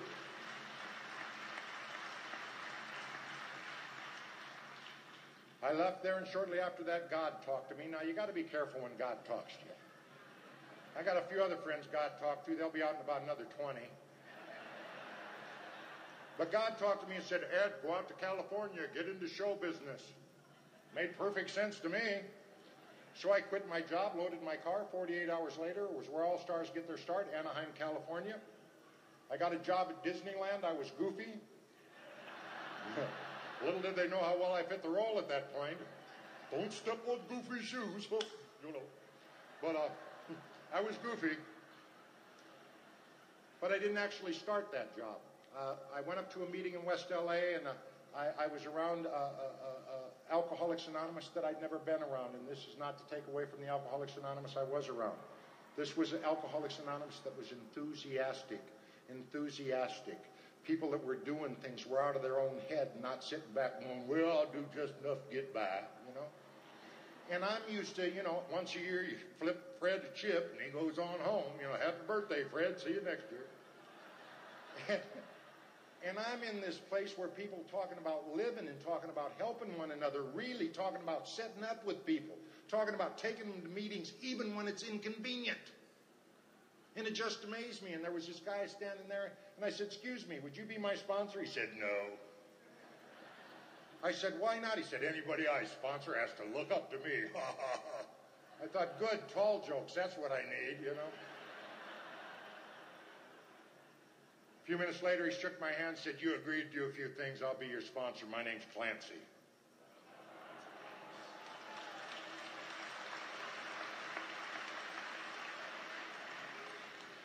And I am forever grateful I didn't hear half the crap that goes around about him. Tell you why. I would have believed you, and I would have died. You're that important to me as members of AA. I would have believed you, and I would have died. Because for some reason, just like Bill could talk to Bob, Clancy could talk to me. Now, no comparison as far as stature, but I mean, he's the one that made sense to me. And I make it my business not to put down any individual or group in Alcoholics Anonymous. I may not like them, but who cares? I want you to have the dignity of your own choice. I want you to have the ability to go and do what you need to do. And yes, my door is always open. But I want you to go there knowing that there's no hierarchy in AA that way. That the minute you think you can work somebody else's program, especially somebody who's helped more people by accident than you have on purpose, you might want to look at the humility section in Alcoholics Anonymous.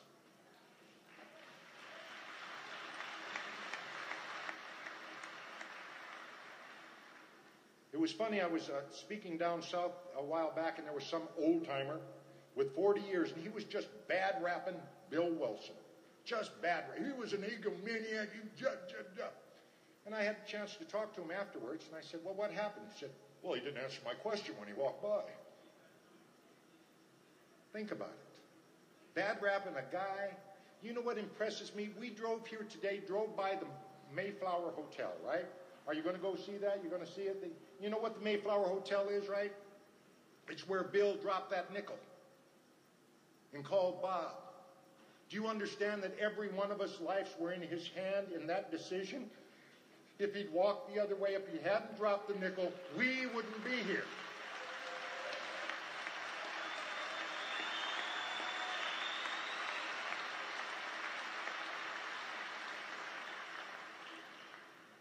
So even if it isn't convenient, we need to help. I started working the steps of Alcoholics Anonymous. He told me to read the book and read the black and white. Nothing in between. And that annoyed me. And he said, you can't go to discussion meetings. And I said, why? He said, because you won't listen.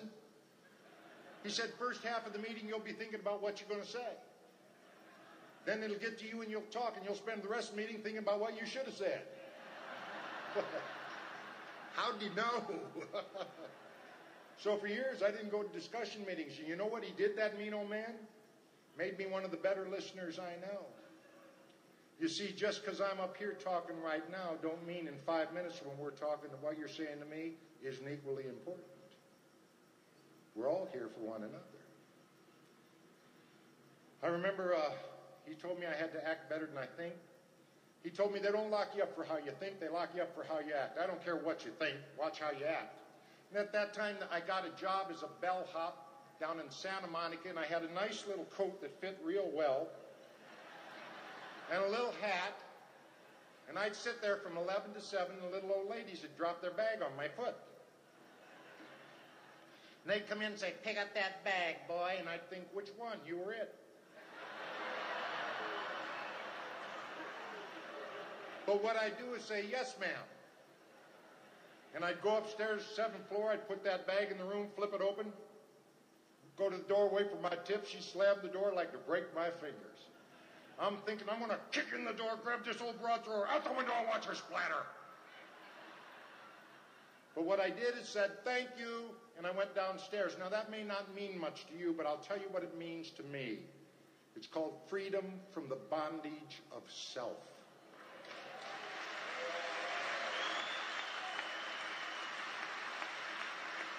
I never knew.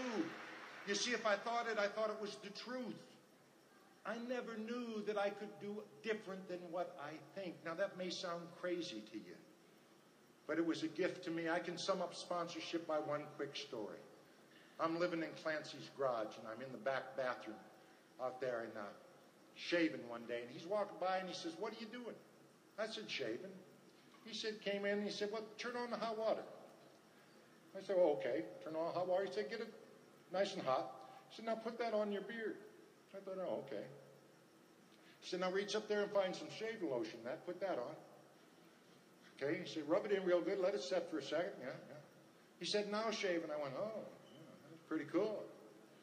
You see, I learned to shave in Scott County Jail at 13 years old.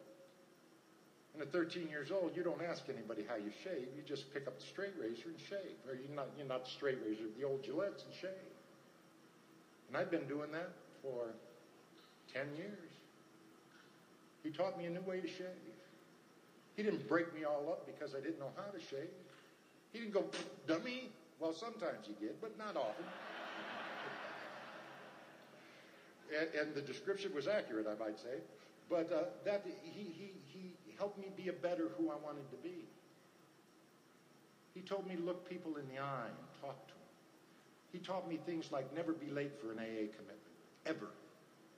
And I remember one time I was supposed to go with him somewhere at 6:30, and I got there at 6:31, and all I smelled was exhaust fumes, you know. I thought, well, that's kind of odd, and I called him the next day. I said, "Where were you?" He said, "You weren't there at 6:30. And I said, "Well, I got there at 6:31. He said, "What if I was a newcomer? Didn't want to go to AA anyway," and think, "See, they didn't even show up." He said, "When you tell somebody you're going to do something, you do it." It's called integrity.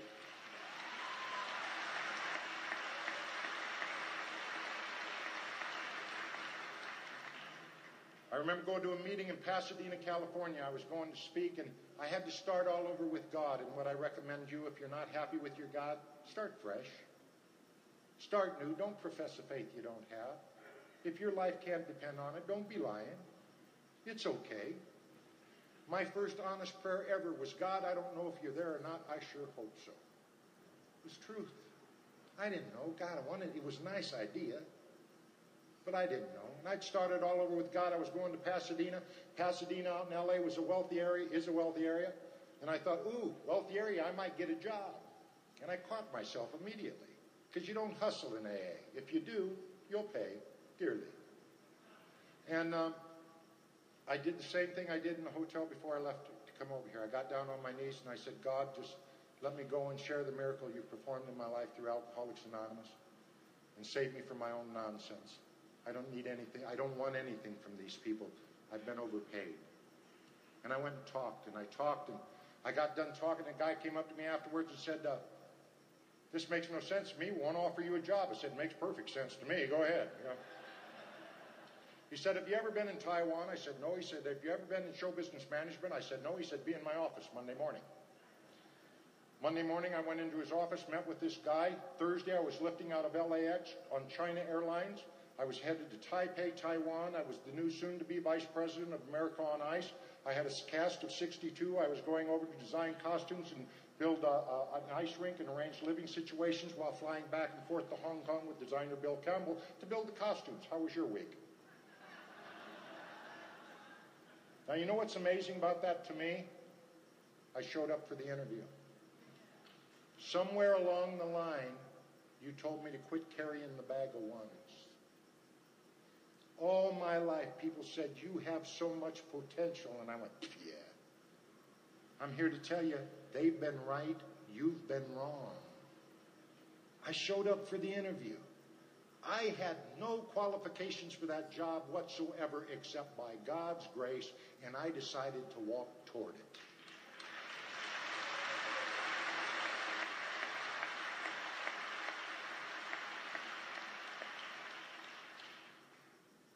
And I got off the plane in Taipei, and everybody's this tall. And they're looking at me like I'm looking at them, you know? And I know it's just a matter of time before they pull that rope out and tie me down.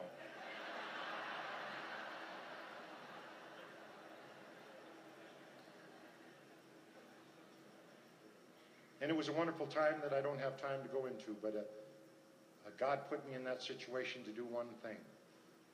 Show me the gifts I've really got. Because I wouldn't believe them. You tried to tell me. I wouldn't believe anybody. Until I saw them, then I couldn't argue anymore.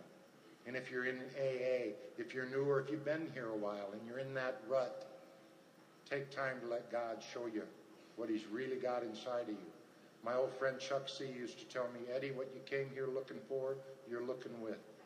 And I know that more today than ever before. Alcoholics Anonymous has done a miracle in my life. The miracle is simply this: I am enough today. My God and my program is enough. I always needed more, no longer. This is enough.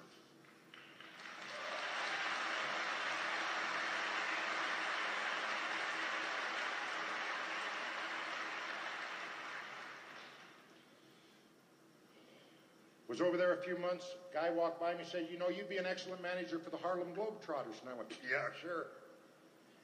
And I was home 3 months, and the Globetrotters called me up and said, Mr. Mutin, we've heard wonderful things about you. Would you come and talk to us? And I said, certainly. And I suited up and I showed up. Didn't bring my bag of ones. Next thing I knew, I was the manager of the Harlem Globetrotters. Yeah.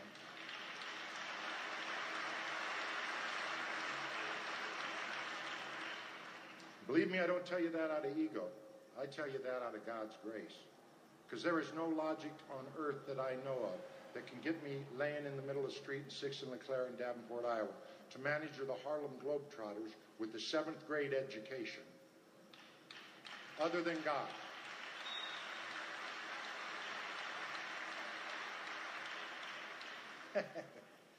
I got on the bus, and there's Meadowlark Lemon, there's Curly Neal. I'm thinking, cool, I got all the money. Don't get much better than this. I was wrong. But it was good. I remember nobody talked to me for 30 days. Nobody. And I knew to do one thing. Do a good job. Be who you are, Eddie. And I remember the day Meadowlark leaned over to me and talked to me. And then everybody talked to me. I understood. And I agreed. And that's how you taught me to live today. To do what the difficult things are. Not take the easier, softer way. But to try to get to thinking of how other people feel other than my own head. I went to London, met the daughter of the Turkish ambassador. She was Muslim, she was wealthy, she was beautiful. I thought, well, backgrounds are a lot alike, so we got married. I didn't say all sanity had returned. And we just should not have gotten married. And I don't mean that as an insult to her or me. It just, we should not have gotten married. We have 3 wonderful children, and I thank God for them. But that marriage should not have happened, and I don't make excuses for it anymore. She didn't understand Alcoholics Anonymous, and she didn't understand my commitment to Alcoholics Anonymous. And I respect her for that. However, I disagree.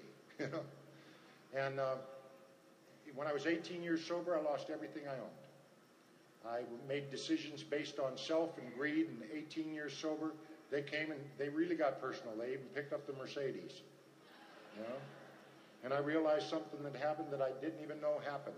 And that was simply this, that things outside of my God became my God without me knowing.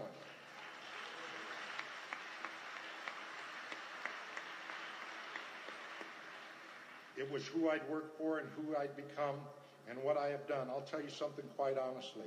I wouldn't even tell you the story about the Globetrotters except for one thing. My sponsor has directed me to share it, to show you the miracle that can happen in Alcoholics Anonymous. That's been a long time ago, and it's a wonderful time, and I still have some wonderful friends as a result of that. But I share it so you know that if that can happen to me, whatever your dream is can happen to you. Dare to dream again. That's what Alcoholics Anonymous is about. To me, it isn't just about getting sober. Yeah, I've been sober. It's about wanting to be sober, enjoying to be sober, and helping other people to get sober. And thanking God instead of thinking we got anything to do with it, you know?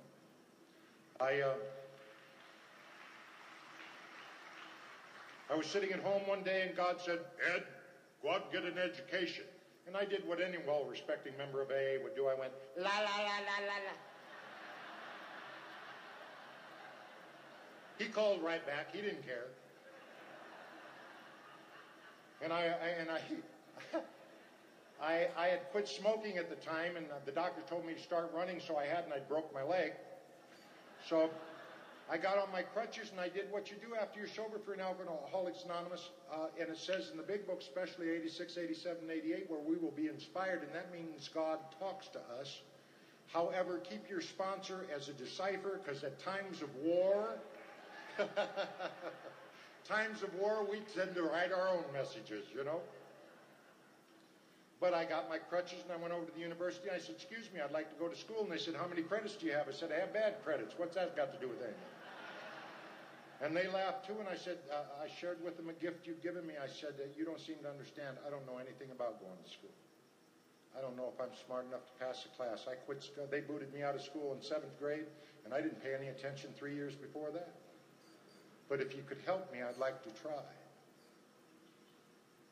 And nobody has ever refused me when I've asked honestly. What I've learned, Alcoholics Anonymous taught me about 299s. And for every member that you got a little annoying with, there's 299 beautiful ones right behind them, you know? And that's with the world out there too, if we can pull our head out of where it don't belong and take a look. I started going to school, and I went on a spiritual retreat, and I had a spiritual awakening. I had a spiritual experience that changed my heart and finished the job that you had started, changing my heart and changing my mind. God said, I want you to work for me. And I thought, man, you know who you're calling? And he said, yep. Because you know something about my God, it's very simple. I used to think God had a big old book, and every time I did something wrong, he wrote it down. By the time I got to AA, even though I was young, the book was pretty good size. You know the God I believe in? I walked in, God said, Ed, this your book? And I said, yep, that's my book. He said, okay. Ripped it up and said, go and start fresh.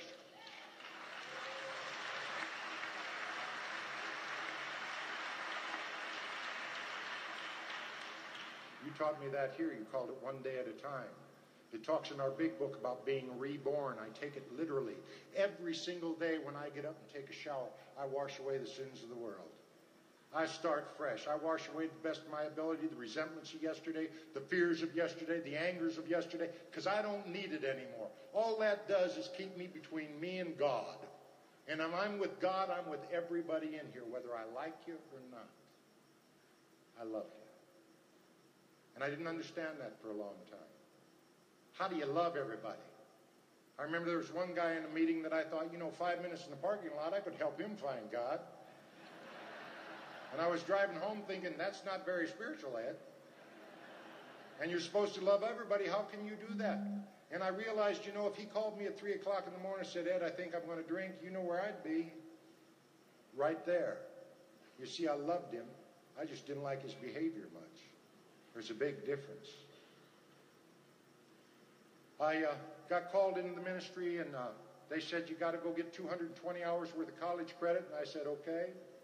So I did it, and I took each and every one. I didn't take any easy ways out. I did it because if I was going to get a degree, it's because I wanted.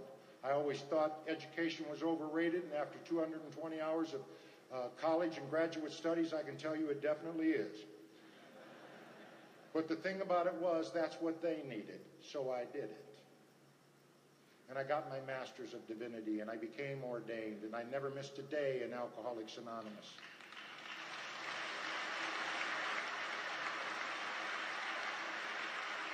Never let us forget that this is the place where the doctors, the psychiatrists, and the clergy come to get sober. This is where God is.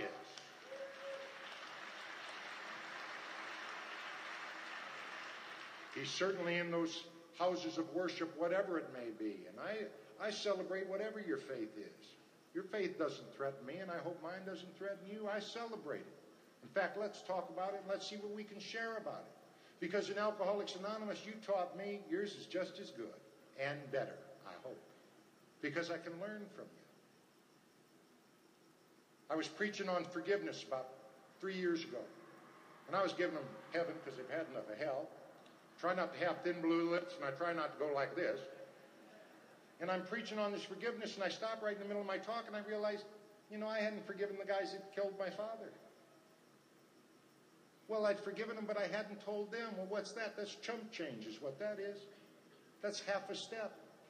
It's going to them and making amends. Just because I did it in my head doesn't mean anything. And I stopped and I said, I make a covenant with you that I'll go and I'll seek these people out, and I will make sure they know they're forgiven. And I won't preach on forgiveness till I do it. 2.5 weeks later, one of the guys' sentence was overturned. I didn't even know he had an appeal. How good does AA work? Honest to God, I couldn't remember their names. I couldn't remember the names of the guys who murdered my father. Couldn't. This works. And the press came to me and they said that. They overturned the sentence. They said, retry him or let him go right now. What do you want us to do? Or what do you think they should do? And I said, it's time to heal. It's time to start fresh. And they said, he's been in there since he's 17. He doesn't know how to work. How's he going to live? How's he going to support himself? I said, he can come live with me if he wants. And people were taken back by that. Well, you let me in your house. I knew what I was capable of. How dare I not open my home to him? And as God would have it, a few weeks later, I was able to walk down that prison I swore I'd never go back into because my brother spent a lot of time there. And I knew I was going to be dead rather than go there. And I'm walking down that hall, and I walk into a room, and I see a man I haven't seen in 28 years. The last time I saw him, he was sitting in the courtroom, and I wanted 5 minutes with him. And I stuck out my hand, and I said, Sherman, my name's Reverend Ed Mutum, and I'm here to tell you that I forgive you and I love you, and that God loves you. And if there's anything in my life I can do, if there's anything I can do, anything ever in my life I can do to make your life better, let me give it to you. And Sherman looked in my eyes, and he saw the eyes of an old-timer. He didn't quite get it, but he knew I was telling the truth. No more axes to grind. It's time to heal. And we stayed 2.5 hours, and we ended with a prayer. And they decided to retry him, and I went down to the county attorney, and I asked for mercy for my friend. Because we had become friends. I didn't expect that. It wasn't even a thought. I just needed to know I needed to tell him. And I went down to that county attorney, and because of how you taught me to act in his courtrooms and in Alcoholics Anonymous and in essence in society, he agreed to let him plead to a lesser charge and let him come home instead of spend the rest of his life in prison. About 1.5 years ago, I got to go to prison, and they'd only release him to my custody. And I picked my friend up, and I had to tell him, it's okay for you to open that door now. You can do it.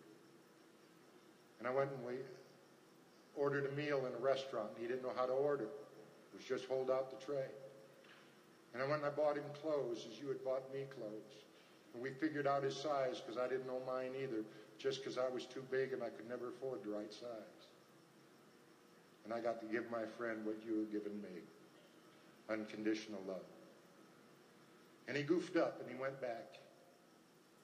And my heart was broken, but we all know in Alcoholics Anonymous, just like lifers. It's tough out here, man. You know, he ain't an alcoholic. He isn't all this. He just was in the wrong place at the wrong time. When people started shooting, he paid 30 years of his life for it. And we whine because we get laid off. And he called me a couple months ago. I hadn't talked to him in a few months. And he said, in March, I'm coming home. And he said, I want to apologize to you and I want to talk to you about maybe you could help me find a place to live. And I said, Sherman, because when he came home the first time, he was in a halfway house. I said, you can come live with me. I told you that. So I went and I picked my friend up again. And he's discharged this time. There's no heat on him. And I don't know if he's going to make it or not. I'm doing a good job of letting him do what he's got to do. He don't owe me nothing. You see, I'm just paying back what you've given me. But I'd ask you to remember my friend Sherman in your prayers because he's a good man. He's a bright...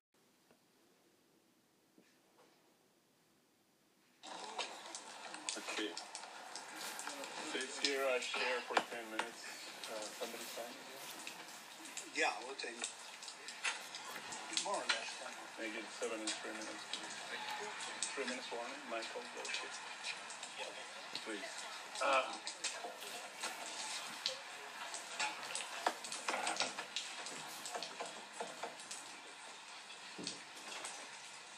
My name is Tarafa. I'm an alcoholic. Hi, Tarafa. You know me if you don't say my name better than my family members, so we get that clear. Once I'm an alcoholic, I'm home. So I'm grateful I get to be sober today, most importantly. Grateful to be part of the meeting. Grateful I get time with my sponsor. I can't get enough with him. Lisa, really happy to see you. I'm happy to be here. Because I said here, that was not the idea when I came in, but nothing makes me happy more than Alcoholics Anonymous. I promise you that. I have nothing else to count on. Some say this is a crisis, is something, you know, like something we depend on. I have no excuse or apology for that.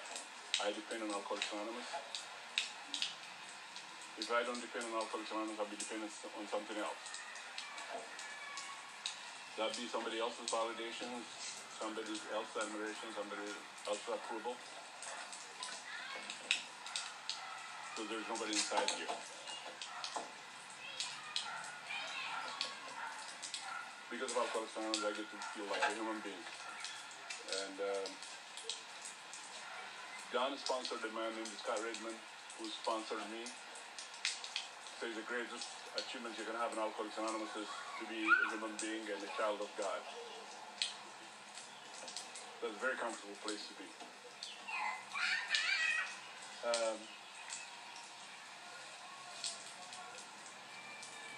It's not even convenient for me to come here, especially I asked him that if he's going to speak somewhere, he's been doing it for quite a while, he says yes to a request, and we get to pass on and we get to learn from each other.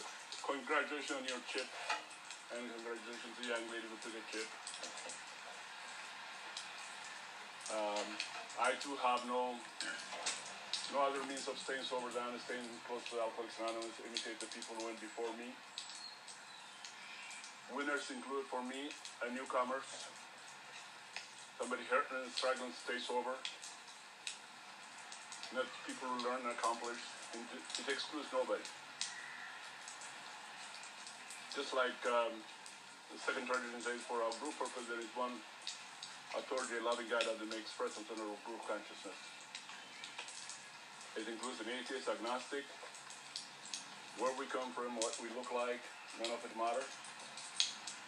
That I'm an alcoholic, you're an alcoholic, you're part of my high power to keep me sober.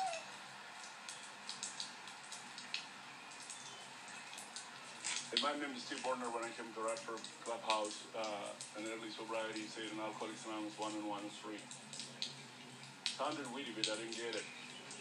Apparently that came from the biblical term, whatever two or more gathered. And now that connects to the way our founder made the bill, couldn't do it by himself, so he seeked God. Now there are millions of us all over the world. If you've been new, I promise you sobriety is absolutely doable. there's a non-negotiable way about it that we got to do it together.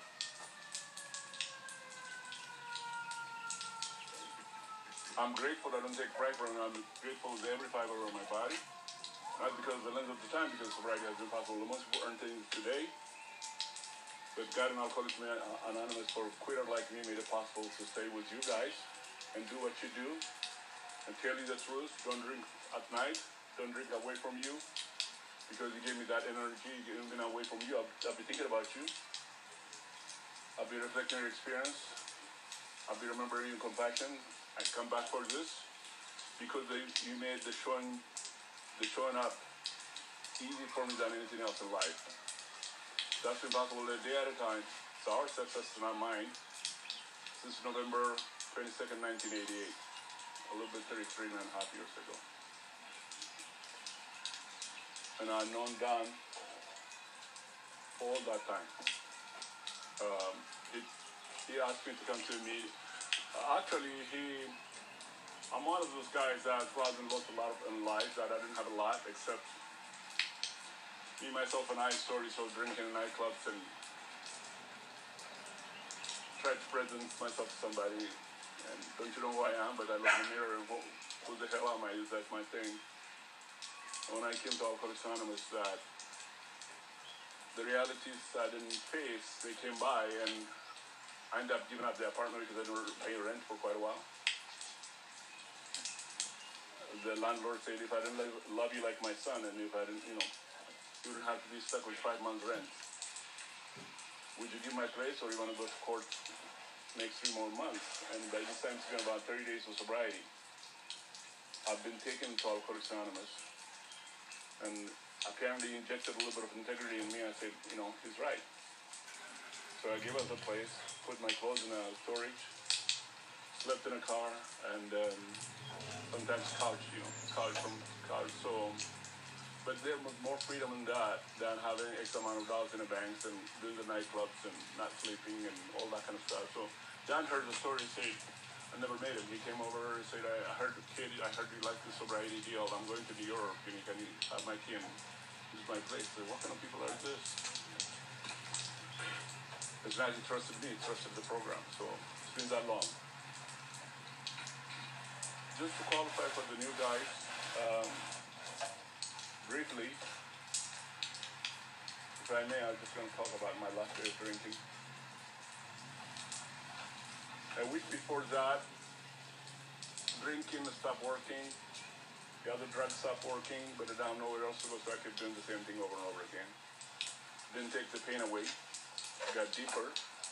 What was the solution? It was no longer a solution, so there is no solution, but except to go back. So I tried to avoid consequences when I was drinking, so I would take a taxi. That would give me enough leverage to get drunk at home and walk into a nightclub looking like somebody, feeling like somebody. And that night, nothing worked. And I had some drugs. Walking behind the bar in the bathroom, going back and forth, nothing worked. 5 minutes, 3 minutes. So I went home. Before I got home, nothing works. There's no euphoria, there's no relief. For once, the clarity hit me and said, my mother's in Ethiopia, like so many miles away. And I said, I'm going to call her and tell the truth. It's not that I intended to get sober or I had a plan A, B, C. I just want to tell her the truth. I picked up a phone, didn't close the door behind me so I don't change my mind. I said, Mother, I'm calling you because I'm drunk. She said, what's going to happen? I said, I don't know. I did this one. So the list of everything that I was ashamed about. So what are you going to do? I said, I'll call you in a week. Within that week, I suppose that was my biggest prayer. I ended up meeting somebody who was a member of Alcoholics Anonymous, who didn't bring the anonymity. It was a date. Next morning, the lady said, did you mean what she said? What did I say? You are a gentleman, you didn't put it on me, but you gave me the permanent, the drugs, the alcohol, but you keep telling me that I wish I was free. I wish I was free. Do you mean that? So, yeah, actually, I've been saying that in a whole lot of places. So would you like to go to a place where people help you to start you sober? Thank God she didn't say she was a member of Alcoholics Anonymous. If she said she was a member of Alcoholics Anonymous, I knew all about the things I don't know. I said, okay, and I followed her. It was the Radford Clubhouse, 4343 Radford. That was November 11, 1988. Walked in a noon meeting. She was blonde and she was about 5'10", and I thought everybody hated my guts because we were a mixed couple. So they put something centered about me. So I was looking for another black person to walk in the room. To get to validate myself, it didn't happen. I keep looking at the door like a lost boy. Nothing happened. And then I turned around to the podium and started listening to people. I found myself in a place I had never been before. When I yearned for that, when I longed for that, my friend said, hey, you take life too seriously. Drink some, smoke some, or just lighten up. So by the time the meeting was over, I was walking out the door. I said, thank you guys, there's not another black person in the room because I would have missed what we call here. The language of the heart. That was a big clarity. Then the biggest lesson that the following event was that clarity, the fleeting moment, just like we read in chapter 3. It didn't follow by action and consistent action. To make the story short to be timely, I ended up once I gave myself finding a nightclub, ordering a drink at this time. The first sip I took, everything I didn't think I heard came back. What we call here, the story written, the thing these guys said before. Belly full of booze and head full of AA. The shame, the guilt, I said, I turned around to my friends and said, what can I find? Some drugs. We went over there, thank you. We went over there, and of course the pain is much bigger around now, so is my consumption. Went on with vengeance, nothing worked. My body's reacting like the effects of the drugs and the alcohol, the dominant. So I go to the bathroom, and before I wash my hand, I lost my sight completely. Absolute pitch darkness. If I close my eyes now, you see the red veins, the blood vessels, and all that. It was like the scariest moment. But I knew I had nobody to blame. I knew I did it. If I screamed, if I yelled for help, it was going to be real. Intuitively, the only thing left for me was I felt like I got down on my knee, put my hand in the toilet bowl, and said, enough in God. I wasn't going to get up from there. So my sight comes back lightly. I get up, wash my mouth, go to the living room. They didn't miss me. They're doing what they're doing. Stretch my leg. Pass me the drink was the next thing I say. That I need to say over and over again to reflect that my personal understanding of God, me being an alcoholic, whether it's the support of Alcoholics Anonymous, is merely a superstition, self-seeking, just dream for me. So God and Alcoholics Anonymous are not different from me. I don't pray for fellowship. I get down on my knee and say, please God help me stay sober. At the end of the night, I feel better. Before I climb to bed, I say, thank you God for keeping me sober. And thanks for the day.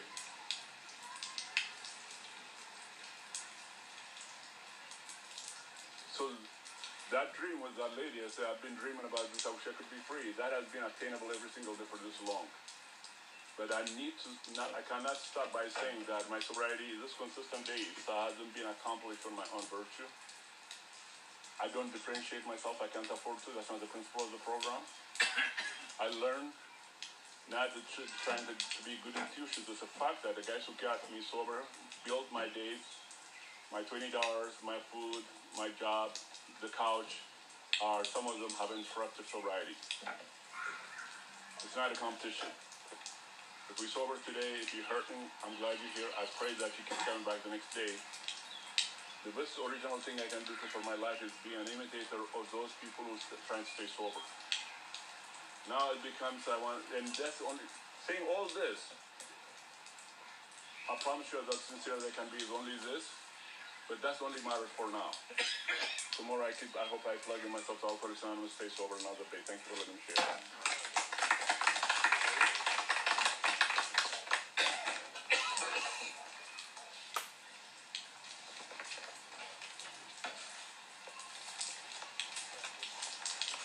Just introduce me. Seventh tradition, we are self-supporting our own contribution. Our speaker tonight is none other than my sponsor, Don A.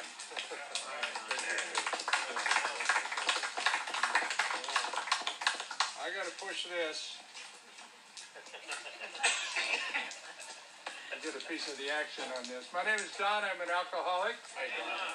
And it's a pleasure being here. And what a neat deal. And we did find it. Was between the raindrops. And I'm, say again? I guess I'm hearing things already. Okay. And I'm sober a while too. For crying out loud, Tarafa and I are from Los Angeles, and you can tell that because I wore suede in the rain. Okay, it wasn't raining when we left, but and I'm happy to be here. And as we came up Grand, we passed Mauna Loa, where my sister and niece used to live. They sold the house a long time ago, but it was fun to come over here and go by some landmarks, and it's a pleasure to join you guys. And one never knows how anyone would perceive them. And and I hear the guy coming in, and he's standing up at the podium, and he might be a kindly old grandfather, perhaps. I'm a gangster. All right, I'm here to tell you, don't let the suede jacket that my wife put on me fool you. I won't go through all of that because we have stories, but in my story there were a few arrests, and a few probably no human power would have relieved our alcoholism. I did not hear that.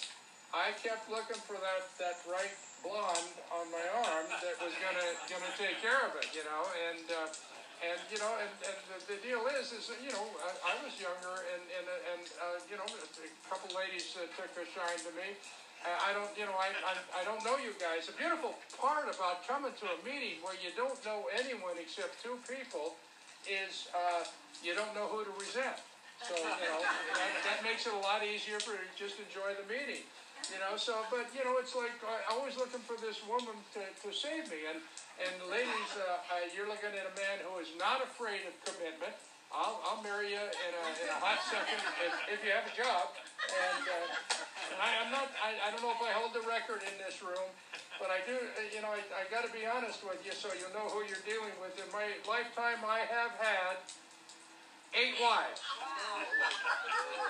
Oh, thank you. Only 3 of them were mine, though. But I like to brag about the other ones, because I live in the past a lot. And but you know what? No, and they would see this fella with great potential. And oh my gosh, with my help, we're going to rise to the top, and we'll be in a house on the hill. And what happens if you take potential over here and alcohol over here?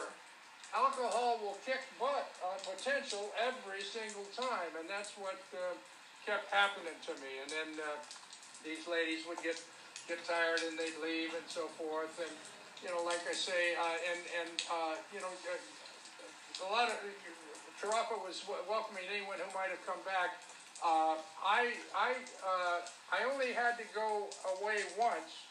I came to Alcoholics Anonymous in 1969 at the invitation of a judge.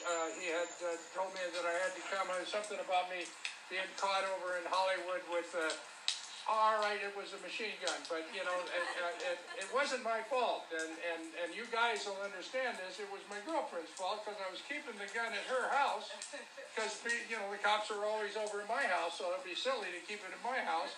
And she got mad at me, and she said, "Go away! I don't ever want to see you again, and take this with you." You know how a woman holds a machine gun, like this. And so I yelled at her or something and told her she'd never find anyone like me again. And she said, "Oh my God, I hope so." And off I went, and I would have never gotten arrested if I would have just shut my mouth, gone down to my car, opened the trunk, put the gun in the trunk, and driven home. The problem was I didn't have a car at the moment. I meant to have a car, but I was between cars, so to speak. And so there I was in Hollywood. I needed to get back to North Hollywood.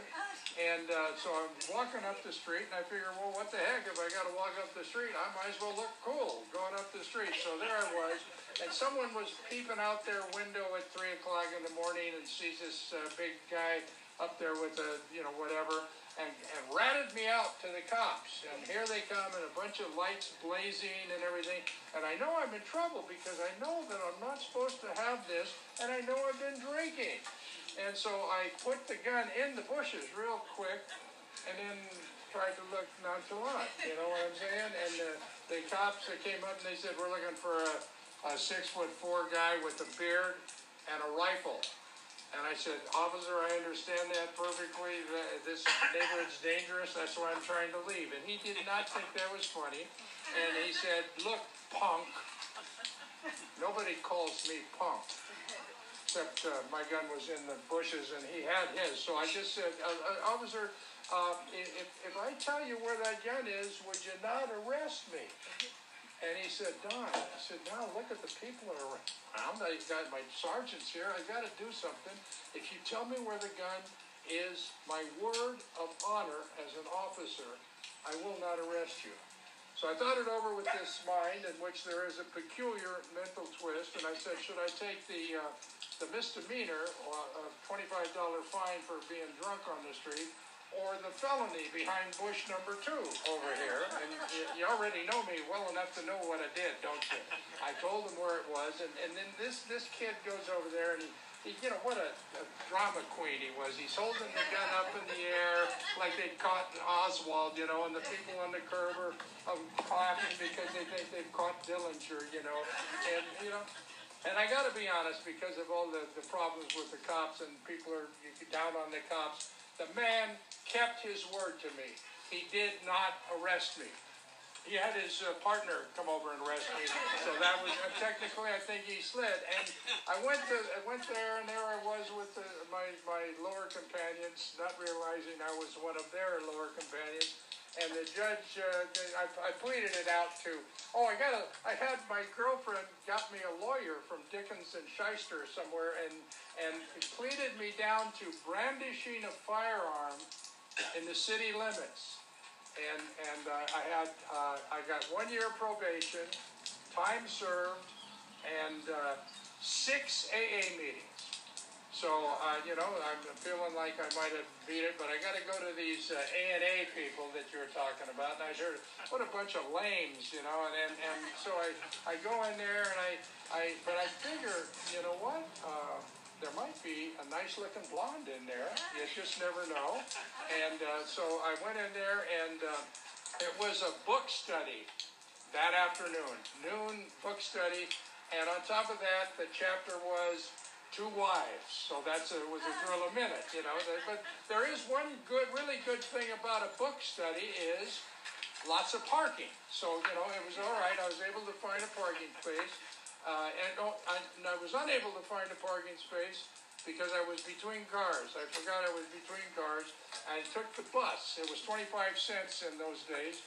And I looked around, and what a bunch of lames, my children have come back to me, and I have a job, and I found a parking space out front. And I said, oh my God, I wouldn't have even drunk with them. But I was the only guy with a court card in the basket there, so who was the lame, So at the end of it, and they're talking about the wife and, the poor husband, and, can't you take a drink in your own house, for crying out loud, that they're paying for? And so, and the deal is at the end they grab you, whether you want them to or not, and they do the Lord's Prayer. And I knew, thank you, God, to tell you, he's liking this pitch so far. So anyway, and they do this like this, and I'm thinking, oh, they've recognized me. I'm in the middle of the wave here, and then and all of a sudden I'm looking over, and there's this blonde, and she's got blue eyes, and I can see them all across the room, and she comes walking up to me, and I'm thinking, oh my God, I still got it. And she says, you're new, aren't you? I don't know how she knew that. I said, why, yes, I am. And she said, well, come back tonight. Yeah, all right. So I'm looking excited. I'm going to come back tonight. So I go home and I figure I got a nice clean shirt off the pile there, you know, and I put it on and I'm ready and I go in there and I'm looking around and you know what? She was not there. All right, you know, but I kind of like that though. I like a woman that plays hard to get, but I did run into her again. We never had a romantic encounter. But she did introduce me to my sponsor, a fellow by the name of Cliff, a man in whom the problem had been solved. And he saw this guy that was, you know, who had an ego about the size of Wisconsin, you know, and Wisconsin's a swing state, so, you know, it could go any way. And so he took me under his wing, and he started me out on Alcoholics Anonymous and on the steps, you know, and it wasn't a problem for me to admit that I was powerless over alcohol because I kept going to jail and I kept losing jobs and I kept not having, you know, I look at the heads going like this. Okay, so you guys do understand what I'm talking about. And so the deal is that he said there is a step 2, and he was pointing out this big book that you guys read. And he got me one because I didn't have at that time it was $4.99 for a big book, and I didn't have $4.99. I only had a quarter to get over there to the place. And so and what happened was we started out. He said, you know, and he did start me on the 4th step, and I got to admit that I didn't do my 4th step right away. I can't change my sobriety. I meant to do my 4th step, but I found out that I was going to have to stop blaming all those people other than me and look for my own defects of character and where I had gone wrong. And Clifford would come, and I'm going to tell you, if you're working on a 4th step or a 10th step right now, take some advice from a guy who's been around a while. Don't, when your sponsor says, hey, how's that 4th step going, don't say, oh, it's going great, because they will know you're lying, because if it's going great, you're saying, oh my God, you know what I found out? I'm a liar, I'm a cheat, I'm a thief. I don't accept the fact that another one of God's kids might be spiritually sick like me. I'm an unlicensed mind reader. You know, I'm trying to play God, you know, and all that stuff when we're actually doing the writing. So, you know, just go ahead and tell the truth to your sponsor. It's not going to hurt. They don't bite for a couple of them, I don't know, but you got to be really careful. So the deal is, if you want to do the work, you got to do the work.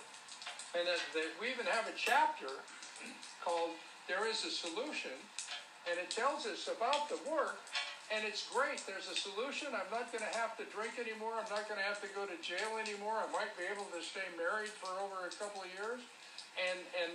But on page 25, unfortunately, it tells us what that solution is. And it tells us that almost no one likes the self-searching, the leveling of our pride, the confessions of shortcomings that the process requires for its successful consummation. So I got all excited, there's a solution, and now I'm going to have to do some work, and I'm not going to be able to do the work on you guys. I got to do the work on me. But old Clifford, man, he'd been around a while, and he would drag me around, and at the end of a meeting, instead of just going and hitting on the ladies in the meeting, we'd grab some drunk with one tooth, you know, and it had a cavity in it too. So, you know, and we talked to him, and then Clifford would say, "What about you, Don?" And I'd say, "Well, I haven't had a drink in almost 90 days, and my rent's paid, and I have a bus pass." And you know, and we just kept doing this, and this. And then what happened for me that I think was what changed my life and what got me to write an inventory was I was 11 months sober, and I was at a meeting, and there was a young man from New Jersey. He was a biker, 17 years old. He was a biker, and he came up to me and he said, "Hey, Don, would you be my sponsor?" And I went, "Well, all right, let me just run it by Cliff over here. I'll be right back." And I went over to Clifford, And I said, hey, Clifford, Steve wants me to be his sponsor. You know what my sponsor said to me right to my face? He said, poor Steve. What the heck? I go to meetings with you. We go on 12-step calls. You know, what's the deal? And he said, well, you can tell him how not to drink for 11 months because you haven't had a drink in 11 months. But you can't show him how to do a 4-step because you haven't done one and you don't know how to listen to one and you're a mess. And I said, well, thank you for sharing. And but I wanted to have a sponsee because I kept hearing you guys talk about how great it was to be able to walk in another man or woman's life and help her or him along. And so I wanted to have this kid. So I'm over here and I'm thinking, I'm mad at my mother for not nursing me long enough. Stephen, we're powerless over alcohol. Our lives are becoming. My daddy didn't come to my basketball game. You know, I came to believe in the power greater ourselves. We're going to do it all over here. You know, I should have stopped kissing her when she went to sleep. But you know, I don't. You know, whatever it was, I can't remember what the defects were, but they weren't very pretty. Okay, and what happened is, I beat Stephen. And I said, whoa, this is pretty interesting because I can't change them, but I can change me. And I never knew that I was such a big piece of you know what. And then Stephen got his, and then we stayed sober and we started doing things and running around like to different meetings and so on and so forth. And then what happened, when again something that might have helped me, is another man came into my life, and my little teeny life, now Stephen was in it, and this guy came in, and he was a rock and roll singer from a big band, all right? And he got thrown out of that band for, are you ready? Drinking too much, all right? And that's hard to do in a rock and roll, but you know who I'm talking about, okay? And so he managed it. And so now there we were, and then another guy, and what happened is we were on fire about Alcoholics Anonymous, and you know, and I started making those amends that are talked about. I always thought I was an altar boy when I was a kid, you know, and that was in the tough time when you had to do it in Latin, and, you know. So some of you guys that are doing it now in English, but you know, or Espanol, depending, and. You know, the deal is that it started getting better for me, and I started really enjoying it, and I started, and then I got a car, for crying out loud, which was awesome, and it had my name and the name of the woman who signed for me. All right, okay, all right. I wasn't quite there yet. Okay. So you know, there we're going along, and you know, and so I'm looking around, and I dated a few gals, and you know, Clifford was funny. You know, Clifford, I was in the movie business, and Clifford was in the movie business, and I wanted to impress him, and so I would be talking about women on location and this, that, and the other thing. And Clifford said, I don't care who you slept with. I just want to know you can stay sober for another 24 hours, and I want you to go home. And I want you to read page 69. And I thought, oh man, this guy is jacking me around, you know. But I do what he asked me, and I went home, and I'm all excited because maybe it's going to tell me how to get more women and keep them this time. And what it says, and it's this was really disappointing. It said I can't be selfish, dishonest, or inconsiderate, and that I can't unjustifiably arouse jealousy, suspicion, or bitterness. I don't know what it's like in Glendora, but in LA, that cuts out about 96% of your action if you tell them the truth. I'm just telling you, okay? And then Clifford pointed out, if sex is a problem, throw yourself harder into helping someone else. It doesn't even say that it has to be no big book, but there's one around here somewhere. It doesn't even say it has to be an alcoholic. Just help someone else, because God's got all kinds of kids. Proved by the 12th step. It tells us in the 12th step that, you know, we want to help other alcoholics. And then what? Practice these principles in all our affairs. Because, you know, there's only a small amount of people that actually drink, only a smaller amount that become alcoholic, and a teensy-weensy little bit that, like you and I, come to Alcoholics Anonymous. So God's got a lot more kids. And the thing is, to get a conscious contact with God, we have an 11th step. And so at night, when I'm going to talk to God and I'm saying, hey, God, I'd like to get closer to you. And God said, I'd like you to be closer, but you were really mean to the checker over at Ralph's Market today. And, so then I started trying to be nicer to people around me. What a pain in the behind that was. Some of these people they don't deserve it. You know what I'm saying? But, God, he's got his rules and so on and so forth. So the deal is that, it started to get better for me. I started with my amends. And then what happened was I did run into this one lady.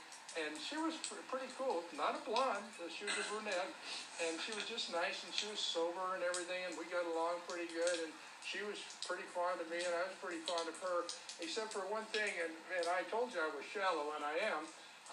She had 2 kids, and, that would really slow me down in my life, the kids and everything, so I decided that we were going to break up, and she was not pleased about that. All right, and she stopped talking to me for whatever reason, and I tried, and I did make amends to her twice, and she didn't care because she knew I was making amends for me, and she just wasn't that interested in either forgiving me or accepting what I had done, apparently. And she would come in, like if Tarafa and I were standing there, Tarafa's here, she'd come up and talk to Tarafa. And just say nothing to me, and that's embarrassing for Tarafa. I didn't care, So and the deal is what happened was she went off and married some guy, that wasn't me. Not a problem. In fact, I liked the guy. He was all right. Unfortunately, he couldn't stay sober, and that was the problem. And one day there was a meeting we called the Solutions meeting at Church of the Chimes in studios in Sherman Oaks, and it's full. And there's only one seat left in the meeting, and it was next to me. And in comes this Terry, and she's looking around, and she sees no seats, and she's going like this, and she catches my eye, and she doesn't want to catch my eye, and I go. And she doesn't want to disrespect the meeting, so she comes over and she sits down and looks straight ahead, all right? And the guy that was leading that night, English guy by the name of Mark, was there, and so he says, "Good evening, everyone. My name is Mark, and I'm an alcoholic." And I leaned over to Terry and I said, "His name's Mark," and she kicked me. And it was on, all right? And on May 5th of this year, we celebrated 26 years of sobriety, marriage, and sobriety as well, both of those things.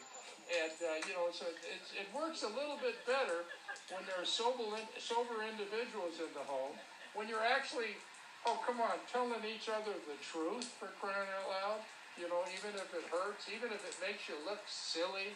And I got to help raise those kids, help get one of them through college, and it's just it's a terrific thing. And our house on any given day is full of phone calls. Or in the old days when people used to come over, there'd be people around that you can remember, and it's just it's one of the gifts of Alcoholics Anonymous.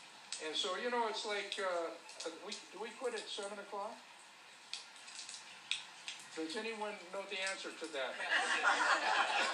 Questions get harder, by the way. When we're done. What do we do? 45 minutes. 25 minutes? 45 minutes. 45 minutes? From the time you start. Okay. Now I got to do math over here too. I got to do pitch and math. All right, I'll do my best. Okay, so the deal is, I'll take another 15 minutes. Okay, so because now I'm sober, and this morning we were actually talking. We were reading one of the books. I can't remember if it was hers or mine. and it was talking about telling the truth. And that was the kind of like what is the bedrock of our relationship. And we thank my sponsor and her sponsor for keeping that marriage together, because there were times when she would, I know you're not going to believe this, but she would not behave the way I wanted her to, all right? And we have these things called resentments, and they come up. But there is a process for that. And after you've done your 4th step, you write a 10th step on it. And, who made you mad, and what did it affect? And then putting out of our minds the wrongdoings of others, we resolutely look for our own mistakes. And that's the way I've learned it, and that's the way it works. And I have the good fortune to sponsor a bunch of guys, and I like them to do a 10th step. Not that I'm that smart, but the big book suggests that if we do it, that we're going to be all right. And we can be nicer to one another, and it's a little easier in that 10th step when God doesn't get us and say, yeah, you were mean to your wife or your dad or your mom or whatever. And so the thing is, we need one another, like Tarafa was talking about, and I've had my life got huge. The men that I've been able to sponsor, the people I know, I've held his children, and now they're grown, and it's like, it's unbelievable. Now, if you're new and you're saying, well, we're glad that you drove out here in the rain, but and we're glad that your life is good, but I have this problem with alcohol. Well, I'm telling you what the solution is. I did not invent the solution. It comes from God, and it is doing the steps. And it's, if you don't know how to do it and you have trouble reading, another man or another woman will be happy to help you out, because it makes us feel better when we're helping someone else. There's an old, I think it's a Chinese deal, that says no man or woman, it says man, but you guys need to be included. The big book didn't bother, but I will, okay? And so no man stands so tall as when he stoops to help another man. And what happens is that alcohol used to make me feel good. And now working with someone, or maybe just coming and seeing the children here, that we are people that should not be allowed to be around children, and yet we are, and we are people that get to take care of dogs. We are people that get to barbecue, and and that is about sobriety. And so the deal is that it's been a really wonderful road for me. But some of the great things that have happened along the road. I remember one of the 12 steps that Clifford and I went on. I was like, Clifford didn't go. That was it. I was 13 months sober, and a guy called, and he was dying of alcoholism, and I called Clifford, and Clifford couldn't go. And I said, well, what do I do? He said, well, go over and get someone to go over and help him out. And I said, but I've only got 13 months. And he said, did you read the big book? I said, yeah. He said, did you read Bill's story? I said, yeah. Ebby Thatcher came to Bill. How long was he sober when he 12-stepped in? It was 2 months, Clifford. I'll talk to you later. And I went and I got the rock singer, okay, because he's now got 90 days. And we got another fella by the name of English Bill who was there, and he had 12 days. He had 12 days, and off we go. And now I've got a car, which is pretty good. So off we go, us, God, and the big book, and I'm feeling good because I'm the head drunk. And we go over, and we knock. I knock on the door, and the guy comes to the door, and he's got one of these undershirts on with schmutz all over it, and he said, yeah, what do you want? I said, I'm done. You just talked to me on the phone. He said, I remember. Who are these guys? They're with me. Oh, all right then.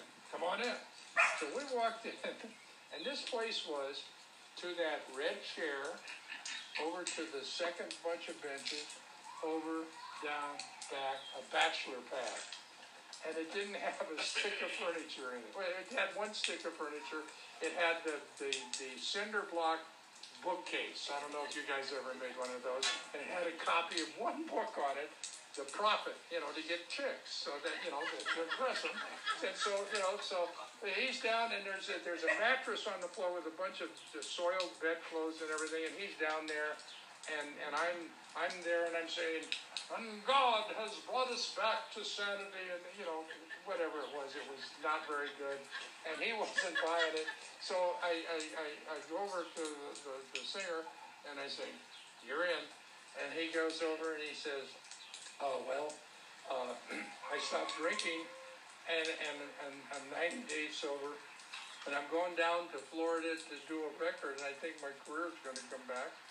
And apparently the guy didn't like rock and roll, so we only had one guy left with 12 days, English Bill, and English Bill went right to it, and he got right down to it, and he said, Bruce, if you don't stop drinking alcohol, you're going to lose all this.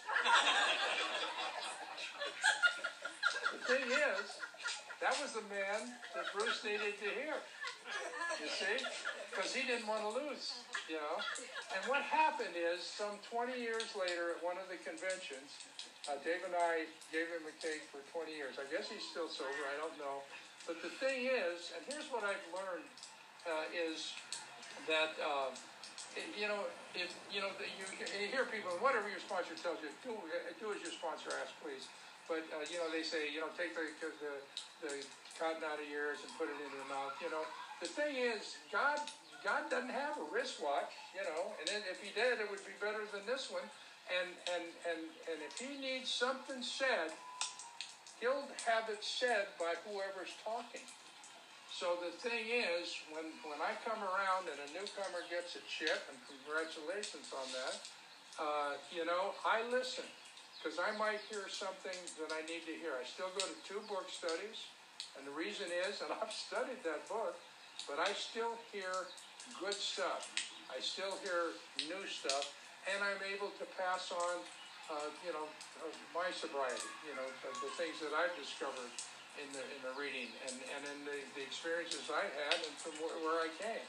And so the deal is that, if, I don't know, I guess we're all sober, I'm counting on it, but if any one of us, including myself or Tarafa, or Patrick or Les, any one of us were to take a drink, we'd lose all this. And that would not be a good thing, because it is one drunk helping another drunk. And it's an awesome program, and you were talking about whenever 2 or 3 or more are gathered from the Bible and in the big book as well. It only takes a couple of us talking back and forth. It tells us in We Agnostics, that we can get to, if we're armed with facts about ourselves and we have some sobriety, we can get the confidence of another person who's dying of alcoholism in a matter of a couple hours or maybe an hour or whatever. And so the thing is, we are charged with that. And they talk about, is there a substitute for alcohol? Well, I don't know. Oh, wait, it's in the big book. It's in A Vision for You, and it says, yes, there is. And it's a better substitute, and it's the fellowship. And that's the man or woman sitting next to you. And that's the deal. That's the substitute for alcohol. But the recovery from alcoholism is to do the 12 steps and to get in touch with a power greater than yourself that can solve your problem. Because a lot of us, we've gone to church or whatever, and it didn't solve our problem. But the power greater than ourself that can solve my problem, my particular problem, was one that I was talking to, and one that I was trying to get a conscious contact with, and one that I was trying to impress him, trying to people please him. So he'd give me stuff. I remember one time I was there and I was praying and I said, God, if I were to have a Mercedes-Benz, I could 12-step more people. And God said, Don, that's a great idea. Why don't you buy one? It's not what I had in mind. So things go on and they go on. And, a lot has happened. We have one of our kids has a PhD in philosophy. I don't know how they're going to support us in our old age. Oh, wait a second, I'm there. Yeah, speaking of old age, I was at a meeting, more will be revealed. I was at a meeting the other night, and Dougal shared that he was, you were there, and he shared that he was sober half his life. And I went, oh my God, that's great. And I went, wait a second, I'm sober half my life. And that's awesome. And it's thanks to men and women like you and a power greater than myself. I don't need to explain it to you. If you don't understand it, talk to me afterward. I'll explain it to you, okay? And I'll tell you where you can read about it, and it's in there. So the thing is, we're sober. We're we don't want to lose all this. And the thing is that stuff's going to happen for us. And one of the things that's going to happen is I'm going to sit down in about 4 minutes. All right? We have dreams. And your dreams, so many of my dreams, my guys, have come true. I tell you about them, but it would sound like bragging. So just believe me when I tell you that stuff has happened in my life, and men around me and women around me. We see it all the time. And so the deal is, yes, you got to, in order to have something happen, you got to know what it is that you want. So we have these things, and we call them dreams. And so we dreamed, and I had dreams when I came here. I dreamed I wanted to run a marathon, and not exactly your marathoner's body, I'm just saying, but it's like I wanted to go to Europe because I loved art, and I'd never been to Europe. You were talking about me going to Europe, and I wanted to send my kid to take my kid to New York so she could see some of this beautiful stuff. And it didn't happen in my first year or second year, but in my 7th year, I got to train because Clipper taught me put one foot in front of the other. I trained for the New York City Marathon, and I ran and I completed the New York City Marathon. And the guy that won it was some guy, a little spindly guy from Kenya, one of these fast little guys. And, he ran it, and in 2 hours and 18 minutes, he had a wreath on his head and was drinking Perrier. And at 2 hours and 18 minutes, I was in Queens. Waiting, Anyone can run for 2 hours and 18 minutes. It takes a sober man like myself to run for 5 hours and 15 minutes. That's what I'm saying, okay?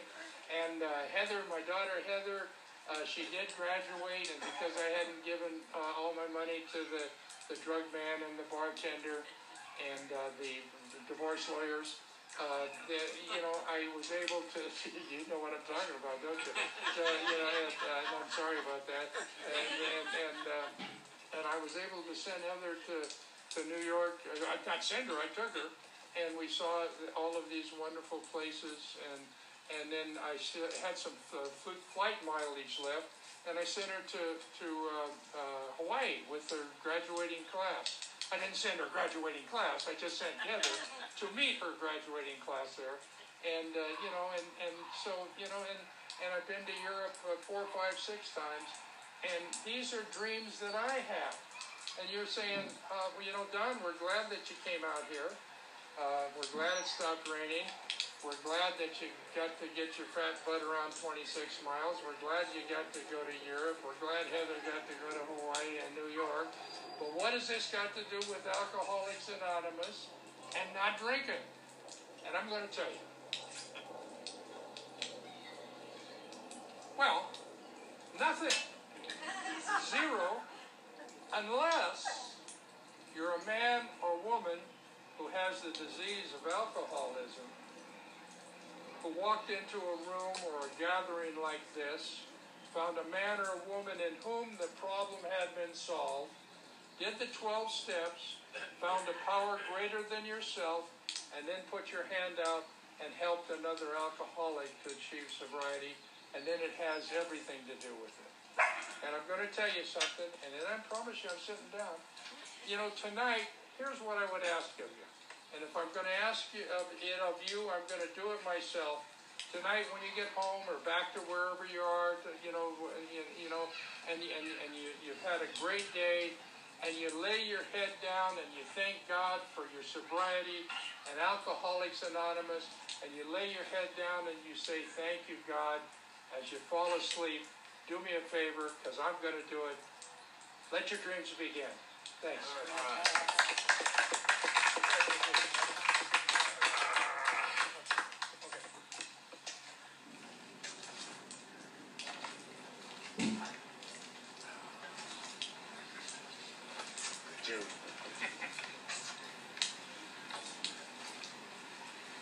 Please let's help me thank Don one more time, please. Yeah. Thank you. Okay.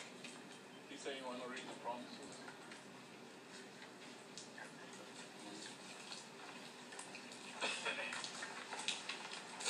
I'm less alcoholic. Yes. Let's give them both a hand for. Yeah.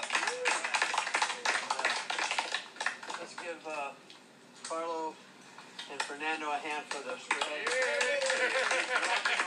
Everybody that brought food, we really appreciate it.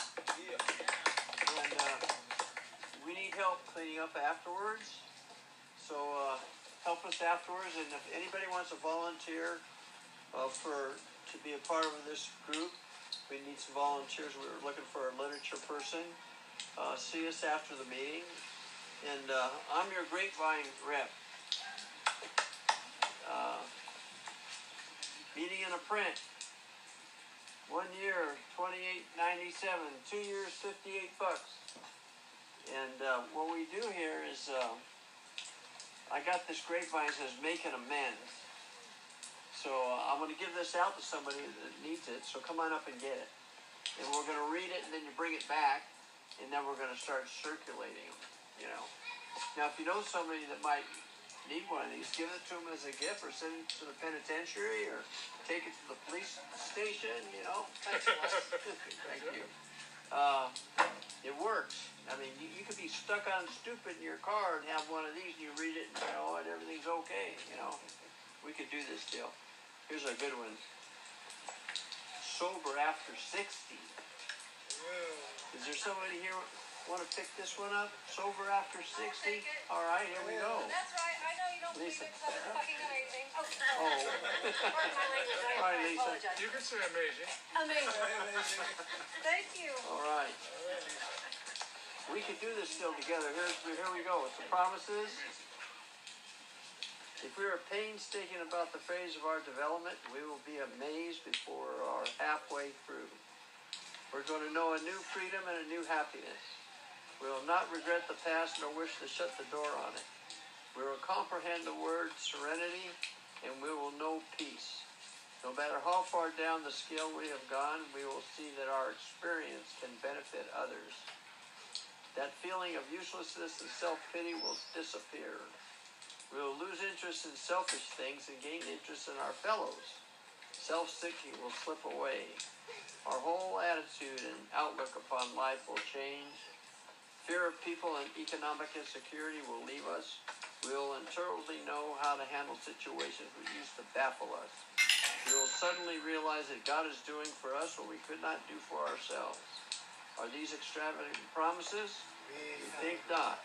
They are being fulfilled some among us, sometimes quickly, sometimes slowly. They will always materialize if we work for them. Now, after a moment of silence for the alcoholic that suffers in and out of these rooms and the innocent children caught in the crossfire, please join me in the Lord's Prayer.